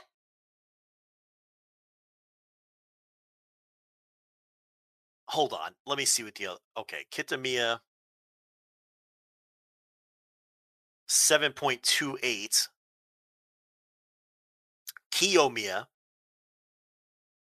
Oh, of course. The one I like got a 5.72. The one I liked gets a 5.72. The one where shit actually happened in the match got a 5.72. That makes a lot of sense. And Shiozaki, I know people love this one. Oh, not really. 7.68. So none of them are by definition a notebook match because none of them are 8 or higher. So we do have to be fair here. They're all finishing they're all 3 3/4 star matches by consensus, with the exception of Kiyomiya. So people aren't claiming that these are like great matches, but what they're claiming is that they're not horrendous. And we're saying that for the most part, we think they've been pretty horrendous. That's the difference. That's the disconnect. But I am not. Look, I'm not surprised at the Shiozaki one. I'm not surprised at the Kitamiya one. I am stunned that people think that the Marufuji match was anything other than an atrocious pile of shit. One of the worst matches of the year. I am stunned that anyone thinks otherwise. That stuns me. That moonsault's powerful. Who gives a fuck? Not me. It's somebody, obviously. Yeah, it's. I couldn't care less if I ever saw another Muto moonsault in my life. You know why? I can go watch good Muto matches where he does moonsaults. Correct. There's a lot. Are we just not sentimental people or something? I think we're not sentimental to Keiji Muto as much, but I mean, I think he's great. Like, you know what I mean? I don't feel the need. We call it like it is, and we've always done that on this show. We're not going to lie to you. We're not going to pretend to like something just because it fits a narrative or whatever. And I mean, would it be awesome if he went out there and was having great performances and 2001 Muto performances? Yeah, it'd be fucking tremendous. He's not. I mean, it's okay to just admit this guy's he can't move, man. The match starts and he's blown up in 2 minutes. He can't move and he doesn't sell because he can't sell because he's selling his like legit actual, you know, cardiovascular damage that's going on. And Marufuji hasn't been good in 5 years. And it's okay to just admit that that's fine. Like, It doesn't.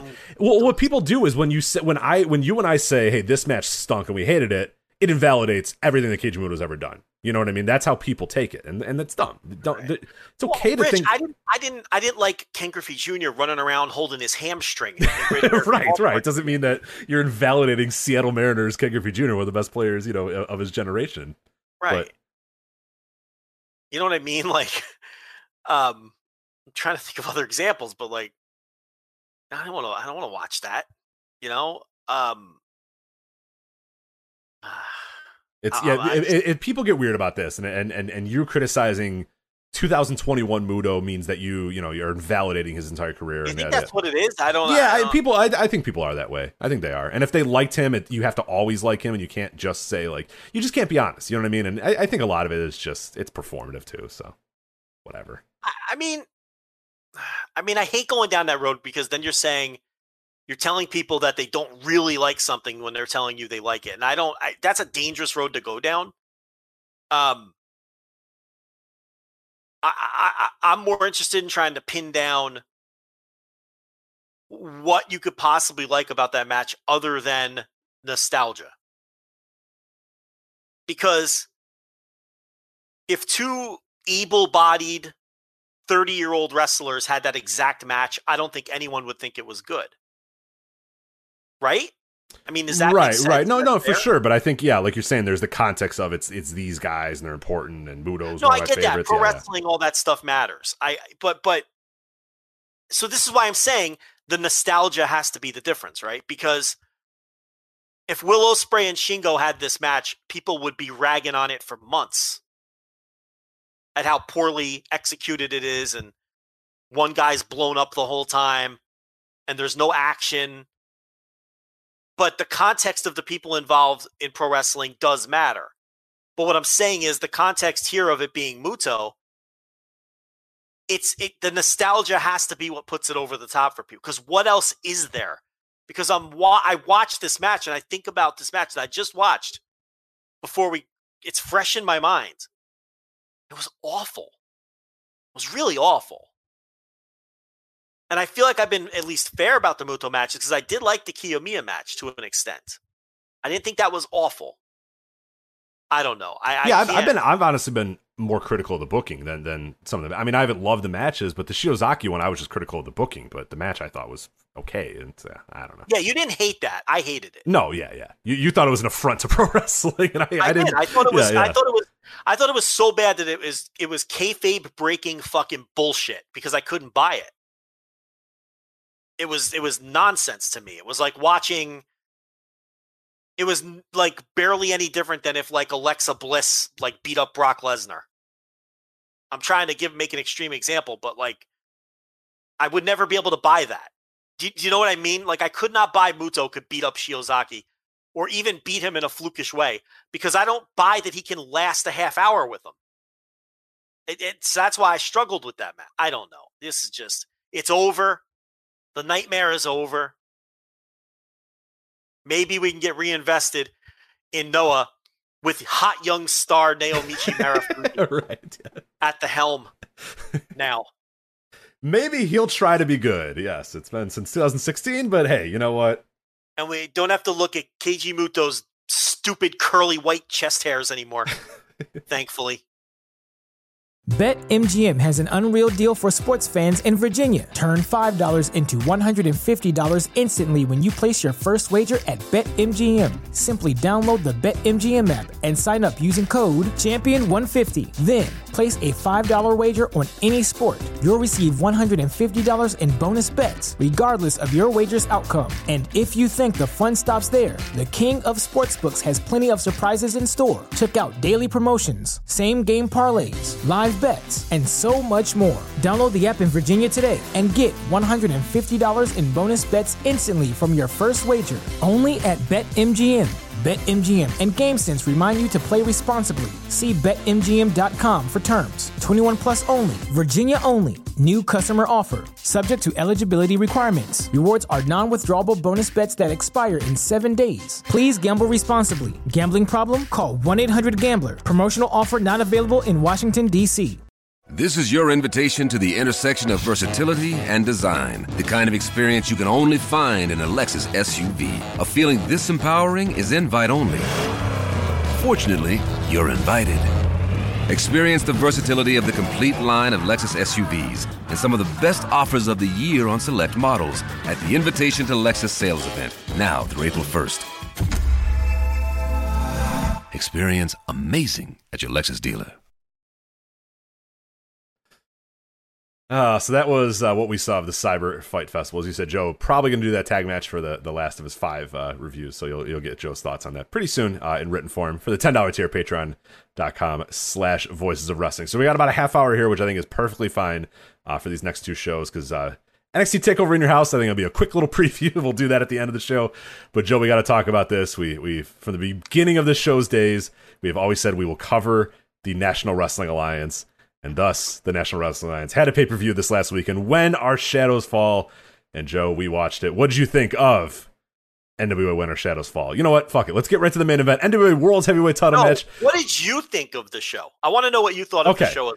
I thought it was pretty terrible. I will tell you that this was better, way better, than any episode of Power this season. Because I knew you were going to say that. But this pay-per-view was like exponentially better than Power has been. Yeah, that's not good. Yeah, that's now. While I say that, like, I didn't hate this show. Like, it was an easy watch. Like, I got through it very easily. There was just a lot of stuff that I didn't like on it, so it was strange. But okay, so yeah, I thought it was pretty terrible. With some stuff that I did enjoy. And you have said that it is better than NWA Power. So let's start out here with this main event. Nick Aldis defeats Trevor Murdoch by disqualification, NWA World Heavyweight Title match. So the build, as you said, Trevor Murdoch is just on this incredible build. He's cutting great promos. Nick Aldis and Strictly, he runs Strictly Business, the main stable here, basically Dollar Store, 4 Horsemen. We're set for this big title match. They have, I don't know, a 10-minute match. Nothing's really happening whatsoever. Nick Aldis keeps trying to put Trevor Murdoch away, but he just won't go away.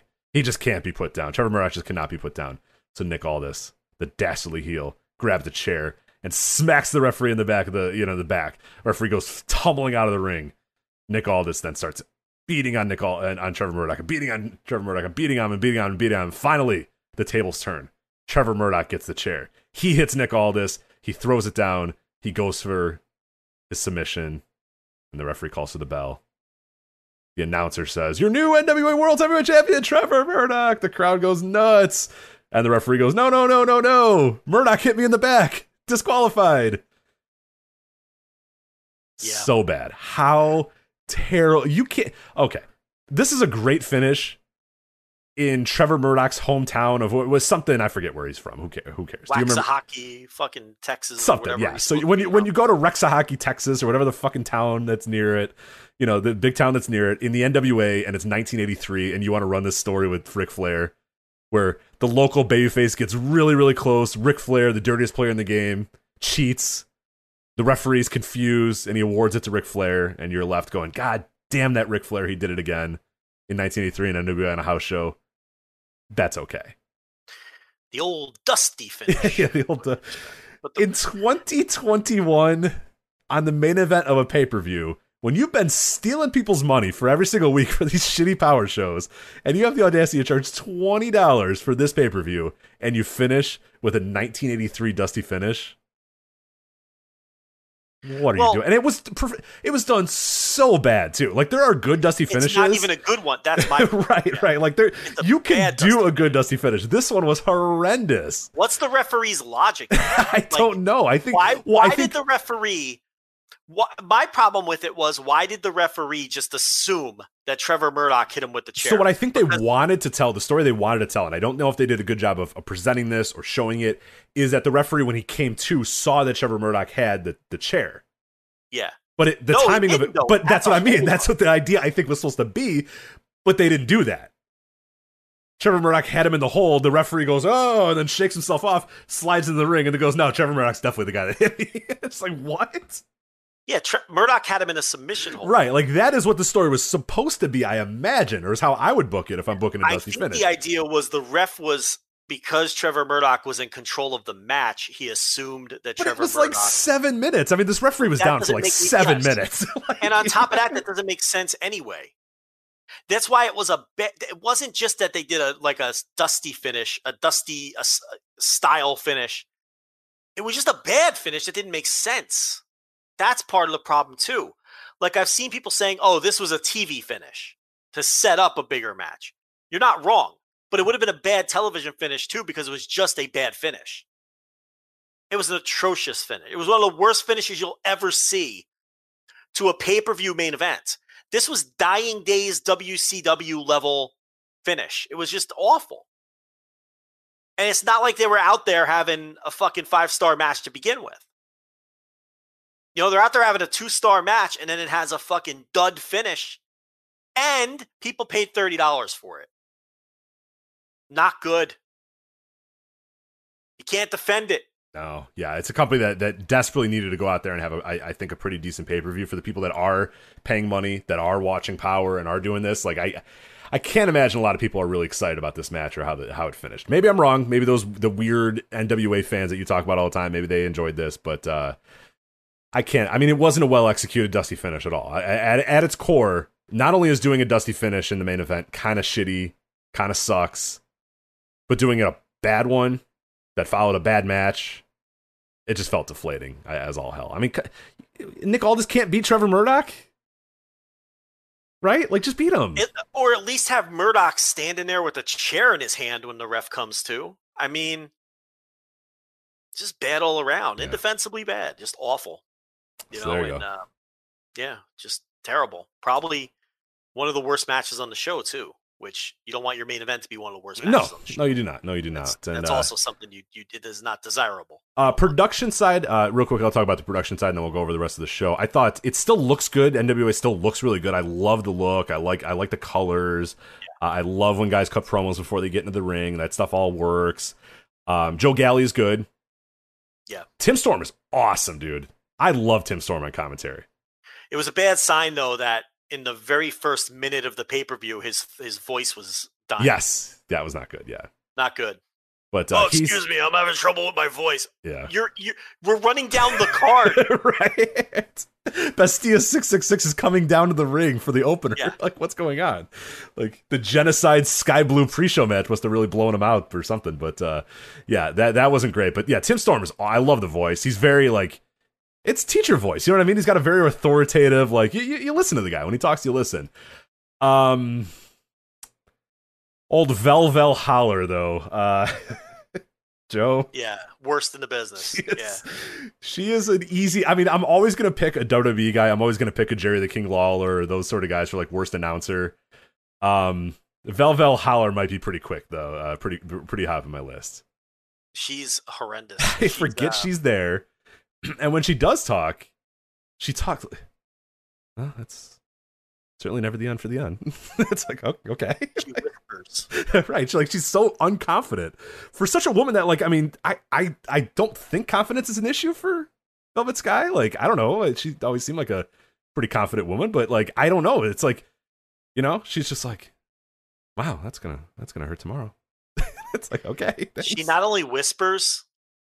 When you can actually hear what she's saying, it's never anything of any consequence. No, she said it's never the end with the end 6 times during the end match.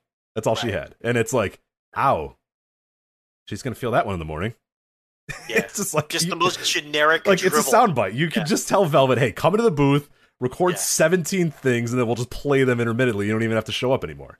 She does video game commentary. Right. Like Joe Galley could just hit a button where you go, oh, you know what I mean? Like, it's not like, yeah, that's all we need.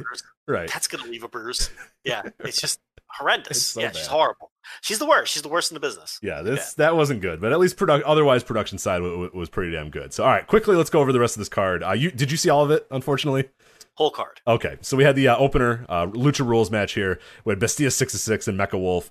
They defeat Marche Rocket and Slice Boogie. Rudo, who's Sam Adonis, Sal Renaro, and the end, Otison and Pero, who we both enjoy here. There was a lot of stuff happening during this. I thought this was pretty good action, but you know, nothing to really sink your teeth into too much. Yeah, that was the best match of the show. That's yeah. Well, yeah. Tied, I think. I have another match. I have another one. All right, we'll get to it when we get to it. But yeah, I thought this was the best match on the show. It wasn't great or anything. It's like a 3-star match. Yeah, but good work from everybody. I thought that everybody put some effort in. So I like that Beastia 666 and Mecha Wolf won. They did a terrible finish on the TV this week, though. They wrestled the End and was it the End or was it War Kings? Joe, believe it or not, I did not catch NWA Power this week, so I cannot answer that for you. You'll never believe this finish, though. They're having like the best match on Power since the reboot, right? It's this kick-ass tag match. There's guys flying all over the ring. All of a sudden, the referee just looks around and waves it off and rings the bell. And the ref waved it off and called it a no contest because people weren't tagging in and out. And all I could think about was Jim Ross should be calling this show. He'd fucking love it. The referee waved off the best match we've seen on Power in ages because he couldn't control the action. Yeah. These wrestlers are out of control. Jim Ross special. Yeah. Yeah. So they were both kicking too much ass. It was too exciting for the crowd. They had to shut it down. So. I could do with never seeing Sal Renaro or Danny Deals ever again. I could do without them. Very cringe. But no, I thought it was, clear and low bars, the best match on the show. There you go. Speaking of somebody I could never see ever again, and speaking of not putting effort in, Tyrus defeats the Pope in a non-title match here. Tyrus is so you told me how bad Tyrus was, and yes, I didn't quite believe it. Or didn't grasp how bad. Oh my god. This is a dude. You call Alex Marvez stealing money? Yeah. Whatever they're paying Tyrus, he is stealing. If they're paying him $5, he's not worth that.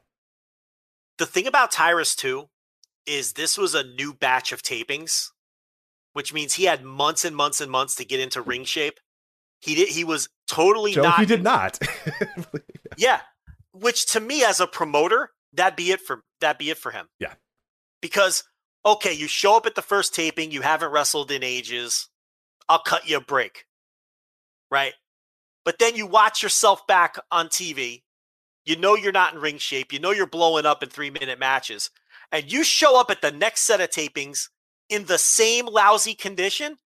That's insulting to me as an employer. You'd never work for me again because you don't care. Instead, they're going to push him. He's even worse than I described him to you in your eyes. And I think Tyrus is the worst major league level pro wrestler in the business right now. I can't think of someone who's worse. No, and I think what really struck me on this show too, in particular, his in-ring is horrendous. His ring shape is awful. He clearly does not care at all on any level because he comes out and he cuts the worst promo ever. He goes, "Hey, Pope, yeah, you know your charity? Yeah, I'm wearing the shirt of your charity, yeah." And he walks out. I'm like, oh my god. Oh, I'm excited now about this match. Like that. And then the announcers have to explain it. Right. Because as a viewer, I'm like, what the fuck is he talking about? I thought it was a babyface promo because he was talking about some charity. Yes, I did too. I'm like, what the fuck? He's like, "Hey, Pope, your charity, I'm wearing its shirt." And I'm like, oh, all right, that's cool. And Joe Galli or whatever is like, "Oh, that's despicable. He has nothing to do with that charity." And I'm like, oh, okay. Yeah. Okay. The announcers had to save it because he didn't. Yeah, because he fucking sucks. Yeah, and Austin Idol is, Jesus, what are we doing? Like, come on. Austin Idol at least tries. Yeah. I wish they'd put him with someone else. Tyrus, awful. He is horrendous, Awful. And it would be insulting to me if I were Billy Corgan that he shows up at a second taping in the condition that he is still in. He's really, really bad. Really bad. Kylie Ray, fresh off a retirement, and Taryn Terrell team up against Melina and Thunder Rosa. This was not great. It was okay. Definitely one of the worst Thunder Rosa matches I've seen in a while. She definitely didn't seem like her heart wasn't really into this all that much. I think she tried okay, but they did a spot where her and Taryn Terrell, I think, were beating each other up and went to the back and then left, the last 2 minutes or so for Kylie Ray and Melina to have their match, and it was not that great either. So there you go. Kylie Ray was the mystery partner, and the idea was she turned heel at the end of the match. So she held the tights. She held Melina's tights, and then kind of did some heel mannerisms and the idea she's going to be a heel. So, look, we talked about earlier. I think you're really playing with fire if you're counting on Kylie Ray for any length of time. That's number one. Then number two, you're going to use her as a heel. Seems like she's miscast. I don't know. Yeah, this was just basically a mess. I don't know what else to say. I mean, Taryn Terrell and Melina are really bad. Yeah, I don't know. There you go. That's good. Yeah, Taryn Terrell was not very good when she was an active wrestler, and now she's pretty much an active wrestler.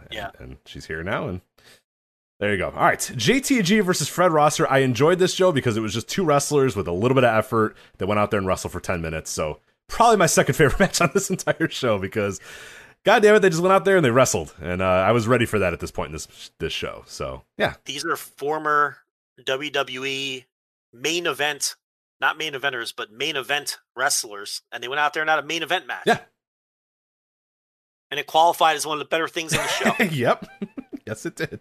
Yeah, it was and one of the more definitive wins of the entire show as well. That's the good sign, because if JTG won, you would think that he got a nice little push at the taping. I didn't read the spoilers. Yeah, I haven't either. So, I like to be surprised when I watch my Power. You got to stay on the edge of your seat for Power. Yeah. But that would stand the reason that he'll get a push, and I think he should get a push. So I was happy with the result. And they hugged it out at the end. Yeah, it was cool. It was good stuff. Yeah, it was just two guys went in there, tried to prove who was better than the other guy. JTG was better on this night, hugged it out. Good.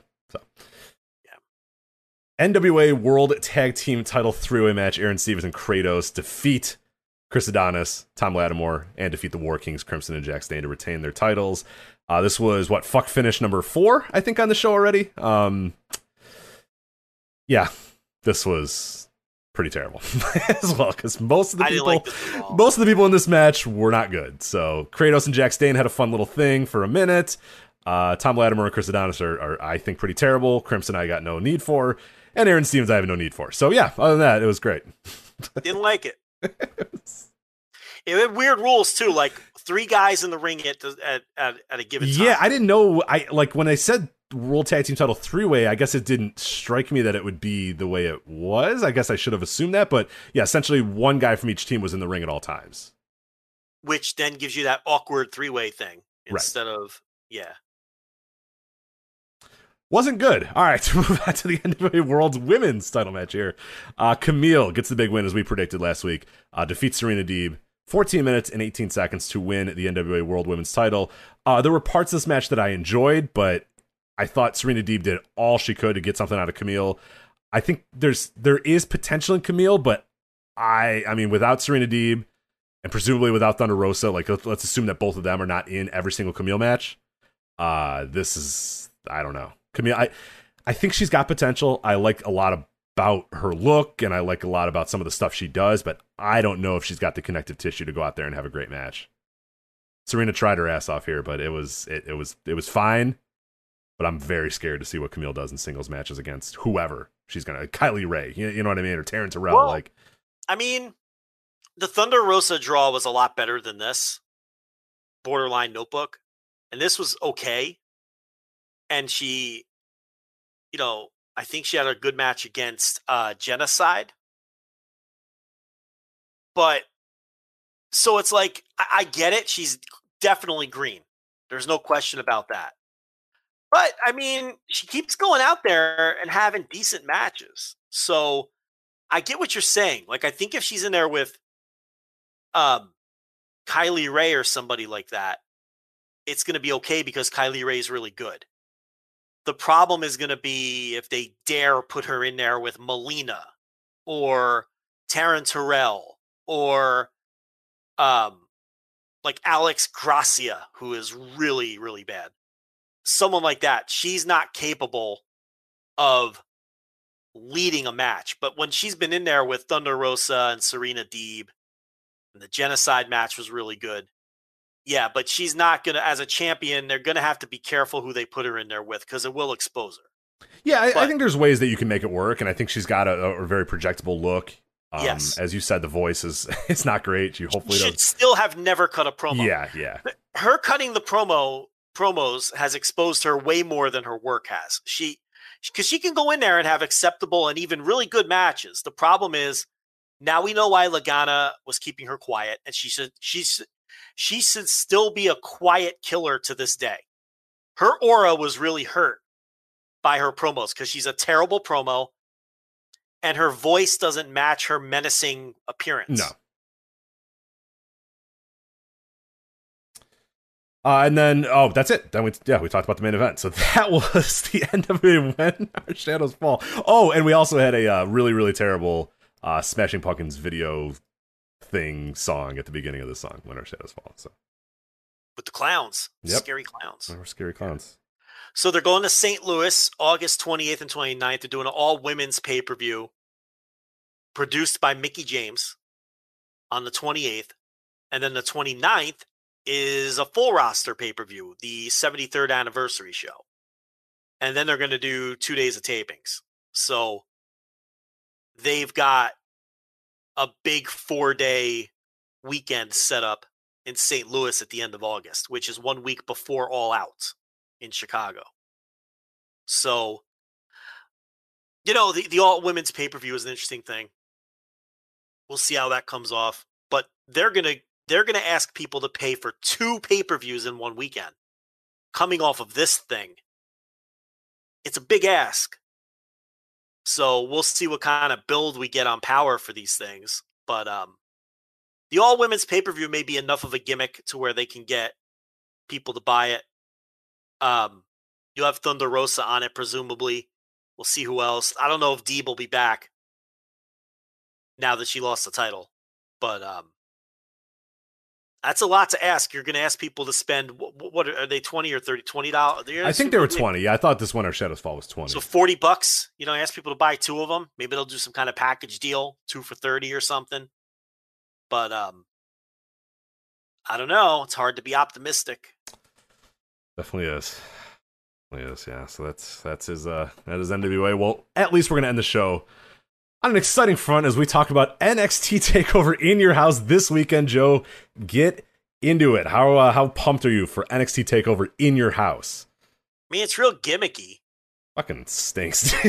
This show, this card. What are they doing? I haven't watched NXT in a few weeks because tonally I just cannot watch that show anymore. I'll watch this because it's a takeover. I can't do the Capitol Wrestling. I can't do Beth Phoenix screaming at me. I can't do Vic Joseph screaming at me. I can't do 10,000-year-old Chinese women. I can't do another ladder match. Why do we have another ladder match? What are we doing in this? I'm at a loss. This card is so weird. If I gave you this card a year ago, you'd look at me and be like, what the fuck are you talking about? Yeah. It's just, what are they doing? I don't understand what this company is. I don't understand who this company appeals to anymore. I watch it every week, and sometimes I have to take a break. It's sensory overload. Just the overproduced and the piped in noise and the announcers. And that's worse than anything. Honestly, in a vacuum, NXT week to week is not that bad. I just can't stand the sound of the noise or the anything about it. It's the way just it looks. It's overproduced. It's there's just lights everywhere and everyone's screaming at me the entire time. It's totally just terrible. Someone was in our Twitter mentions and they were like, "I would love NXT and I would think it's the best show, but it needs to be bigger and bolder like Raw and SmackDown." What? Like, what are you watching? Oh my god, no! How much bigger and bolder do you need it to be? Like it's in your face already. It is the brightest, loudest show you will watch on TV. Yeah. It sounds like it's taking place in an airplane. It's just Vic Joseph screaming, Beth Phoenix screaming, everybody yelling. There's 6,000 things happen on every show. They're boom, boom, boom, boom, boom, backstage, back to the front, backstage, boom, boom, boom, boom. I mean, it's a manic show. How could you need it bigger and bolder? I mean, I don't know. It was one of those replies to your tweet asking why people watch WWE. Yeah, I mean, it's just a lot. It's a real thick and heavy 2 hours of wrestling. It's like I mean, I'm not being facetious. Sometimes I got to take a break. Yeah. Like, I'll watch the rest of this later. It's exhausting. It's an exhausting show to watch. It's an exhausting show. It's like trying to get through a PWG show. Yeah, it exhausts your senses. It really exhausts your senses, and you need to kind of, so that's why I really have not watched week to week as much. I mean, obviously I watched this because it's a takeover, and for the most part, takeovers are okay, but this, eek. I don't know about this show, so let's, I'll preview, I'll kind of lead you through this. You're more familiar with the build, so you can kind of chime in on these real quickly, although I can't imagine you have a ton to say about every one of these, but we'll see. Winner take all, 6-man tag for the NXT North American and NXT Tag Team Championships. You got all that? No. Okay, so Bronson Reed is the NXT North American champion. Well, he was teaming with MSK, who are the NXT Tag Team Champions. Yes. So they're going to face Santos Escobar, Joaquin Wilde, and Raul Mendoza. So presumably, if those guys win, Santos Escobar would win the North American title, and Joaquin Wilde and Raul Mendoza would win the tag team titles. That's not convoluted at all. No, or they'll fight. Maybe Joaquin Wilde will be like, "Fuck no, I want the North American title." Like, I don't want to team with Raul Mendoza. Fuck this guy. Like, so maybe that's a way to build tension. But there you go. So winner take all, 6-man tag for the North American and NXT. Why? I mean, come on, just have fucking matches. What are we doing? Like, all right, I think I could like review this show right now. I know how every one of these matches is going to go. Like, the main event, the 5-way for the title. We're going to come on here and we're going to say they all worked hard. And I guess it was good, but I didn't enjoy it. That's what we're going to say. You know what I mean? The ladder match. We're going to say, oh, another ladder match. They did some risky stuff. I've seen so many of these. I just couldn't enjoy it. This match here, this winner take all. It's going to be a hot 6-man. Yeah, everybody rules. Going to open the show. All 6 guys are awesome wrestlers, and I love all of them. It'll probably be the best match on the show. You know, it's going to open the show. Like, I know how I know what I'm going to say about every one of these matches before they even happen. Because I see them in my mind. NXT Women's Championship match, Raquel Gonzalez versus Ember Moon. I mean, hopefully they don't overthink this, and Raquel just beats the hell out of her, right? I mean, the thing with Moon is every now and then she has a bad night. And Raquel Gonzalez, not exactly Benami Toyota in the experience department. So this could be good. It could fall apart. It's NXT, though.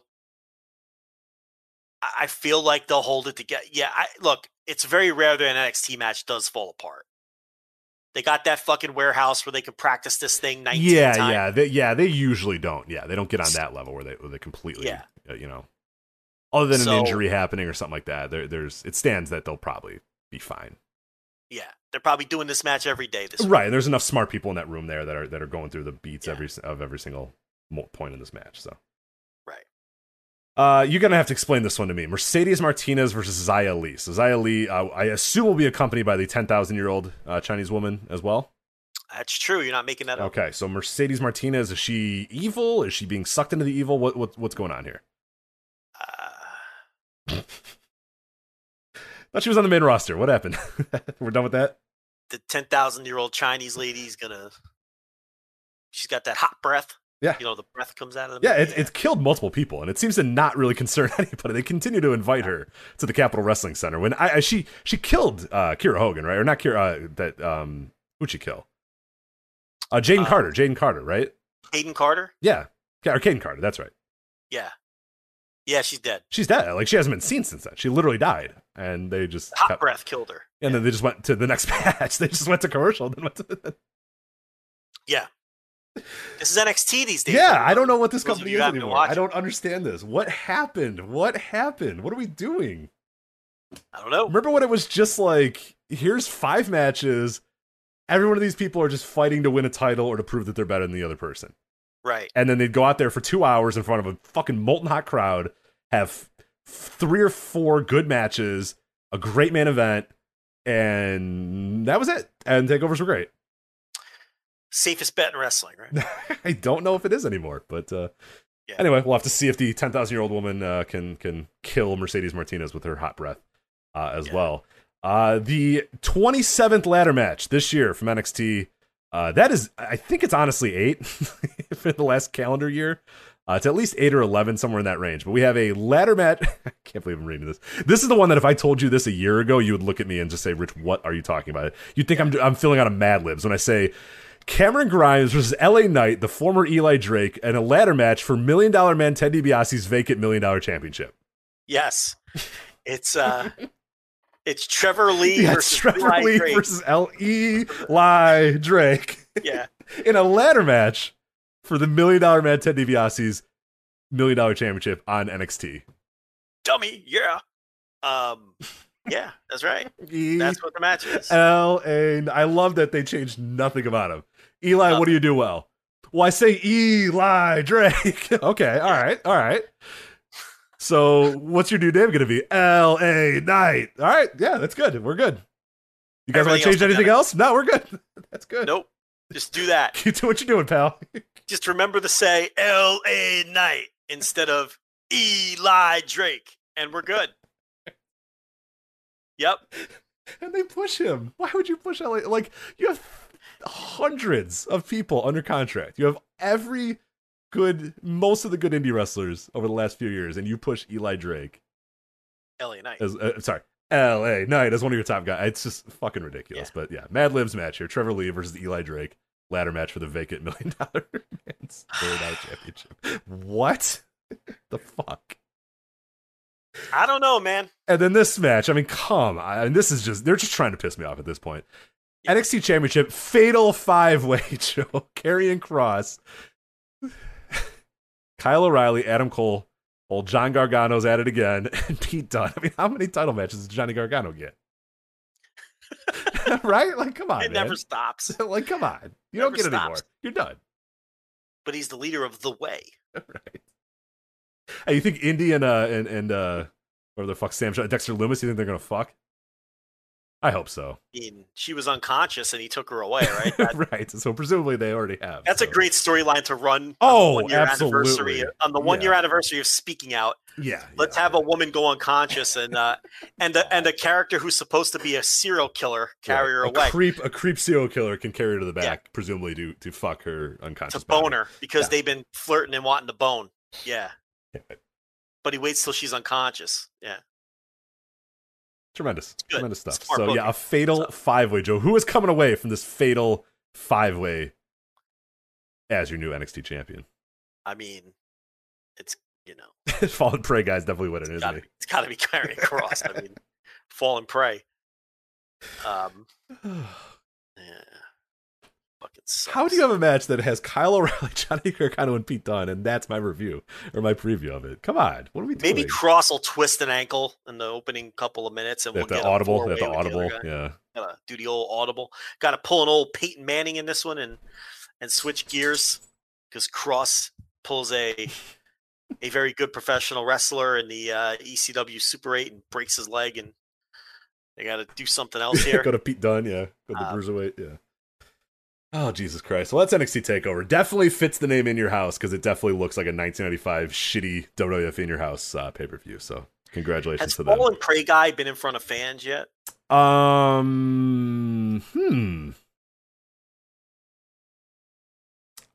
That's a great question. I don't know. I gotta look that up. It's been so long that we've been in this COVID thing that This is the Capitol Wrestling Center, though, right?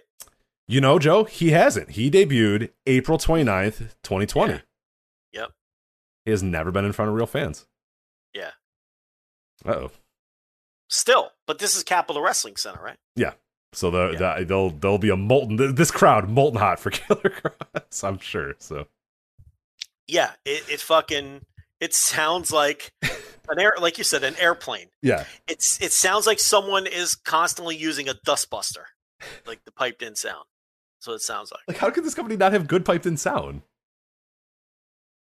It sounds like my broken air conditioner when I came home. It does when you try to start it. Yeah, it sounds like a broken air conditioner. And then it's just, and then occasionally they'll hit the big pop button. They do it for Poppy all the time when Poppy shows up. And it's just it's just stone cold 1998 in that building. That Poppy's going to be on it again, right? I saw, yeah. I will tell you, it's, if you have an anniversary coming up or you just want to do something for the person that you love in your life. love something as much as Triple H loves Poppy and NXT loves Poppy. I mean, just try to love your wife, love your husband, love your boyfriend, your girlfriend, whatever. You love them as much as NXT loves Poppy, and everything will be okay. And you'll have a happy, good relationship because that's love, man. That is love. Yeah. Poppy. She's back. Oh, it's funny. I went to the barber to get my beard trimmed. Oh, your beard barber? Yeah. Said, hey, I heard Poppy's going to be on NXT this week. And I was like, you're right. You said, PeacockTV.com, man, my man. NXT TakeOver in your house Sunday night. Yeah, that's exactly what I said. Poppy. And right when my barber was trimming up my beard, and said, yeah, I'm gonna be tuning in, sir, to watch Poppy and LA Knight. Really a big fan of LA Knight. My beard barber loves LA Knight and Poppy. Oh, we're so overtime, but I always there was an NWA Power promo from Eli Drake that he did last year that has stuck with me for whatever reason. So he does his normal promo and he goes, when you're at the gas station. Do you remember this promo? Yes, I do. Okay, I'll tell you the whole story. So he goes, when you're at the gas station and it says, do you want a receipt? And it says yes or it says no. Do you know if you don't hit a button, the next guy can come in and fill up gas on your dime? I don't remember what the context of the promo was. Yeah. Which is not true. That's not how it actually works. It just eventually just goes away and does it. But I don't know the context, but every time I fill up gas now and that receipt thing comes up, in my head, I go, Eli Drake, because it's synonymous now with that. And it's so weird. And I tell myself, don't do it. I'm driving up to the gas station. I go, don't do it. Don't think of Eli Drake. And then it says, do you want a receipt? And I just see Eli Drake in the fucking NWA Power studio. That is, I think that's a perfect place to end the show. That's where my life is at these days. So there we go. Eli Drake, NXT TakeOver in your house. I think we'll have a review on the website. I honestly don't know. Nobody wanted to do it. So maybe we'll do it. I don't know. I'll find somebody or I'll do it or somebody will do it. But we'll talk about it on the show, I think, right? You gonna watch NXT TakeOver in your house? I guess. What else do I have going on? Get into it. All right. There it is. So thank you to Manscaped. Thank you to mybookie.ag for sponsoring this week's show. Patreon.com/voiceofwrestling. Help Joe get that air conditioner and dishwasher all paid for. Written content, audio content up there at patreon.com/voiceofwrestling. So for Joe Lanza, I'm Rich Great. Talk to you next time on the Voice of Wrestling Flagship Podcast.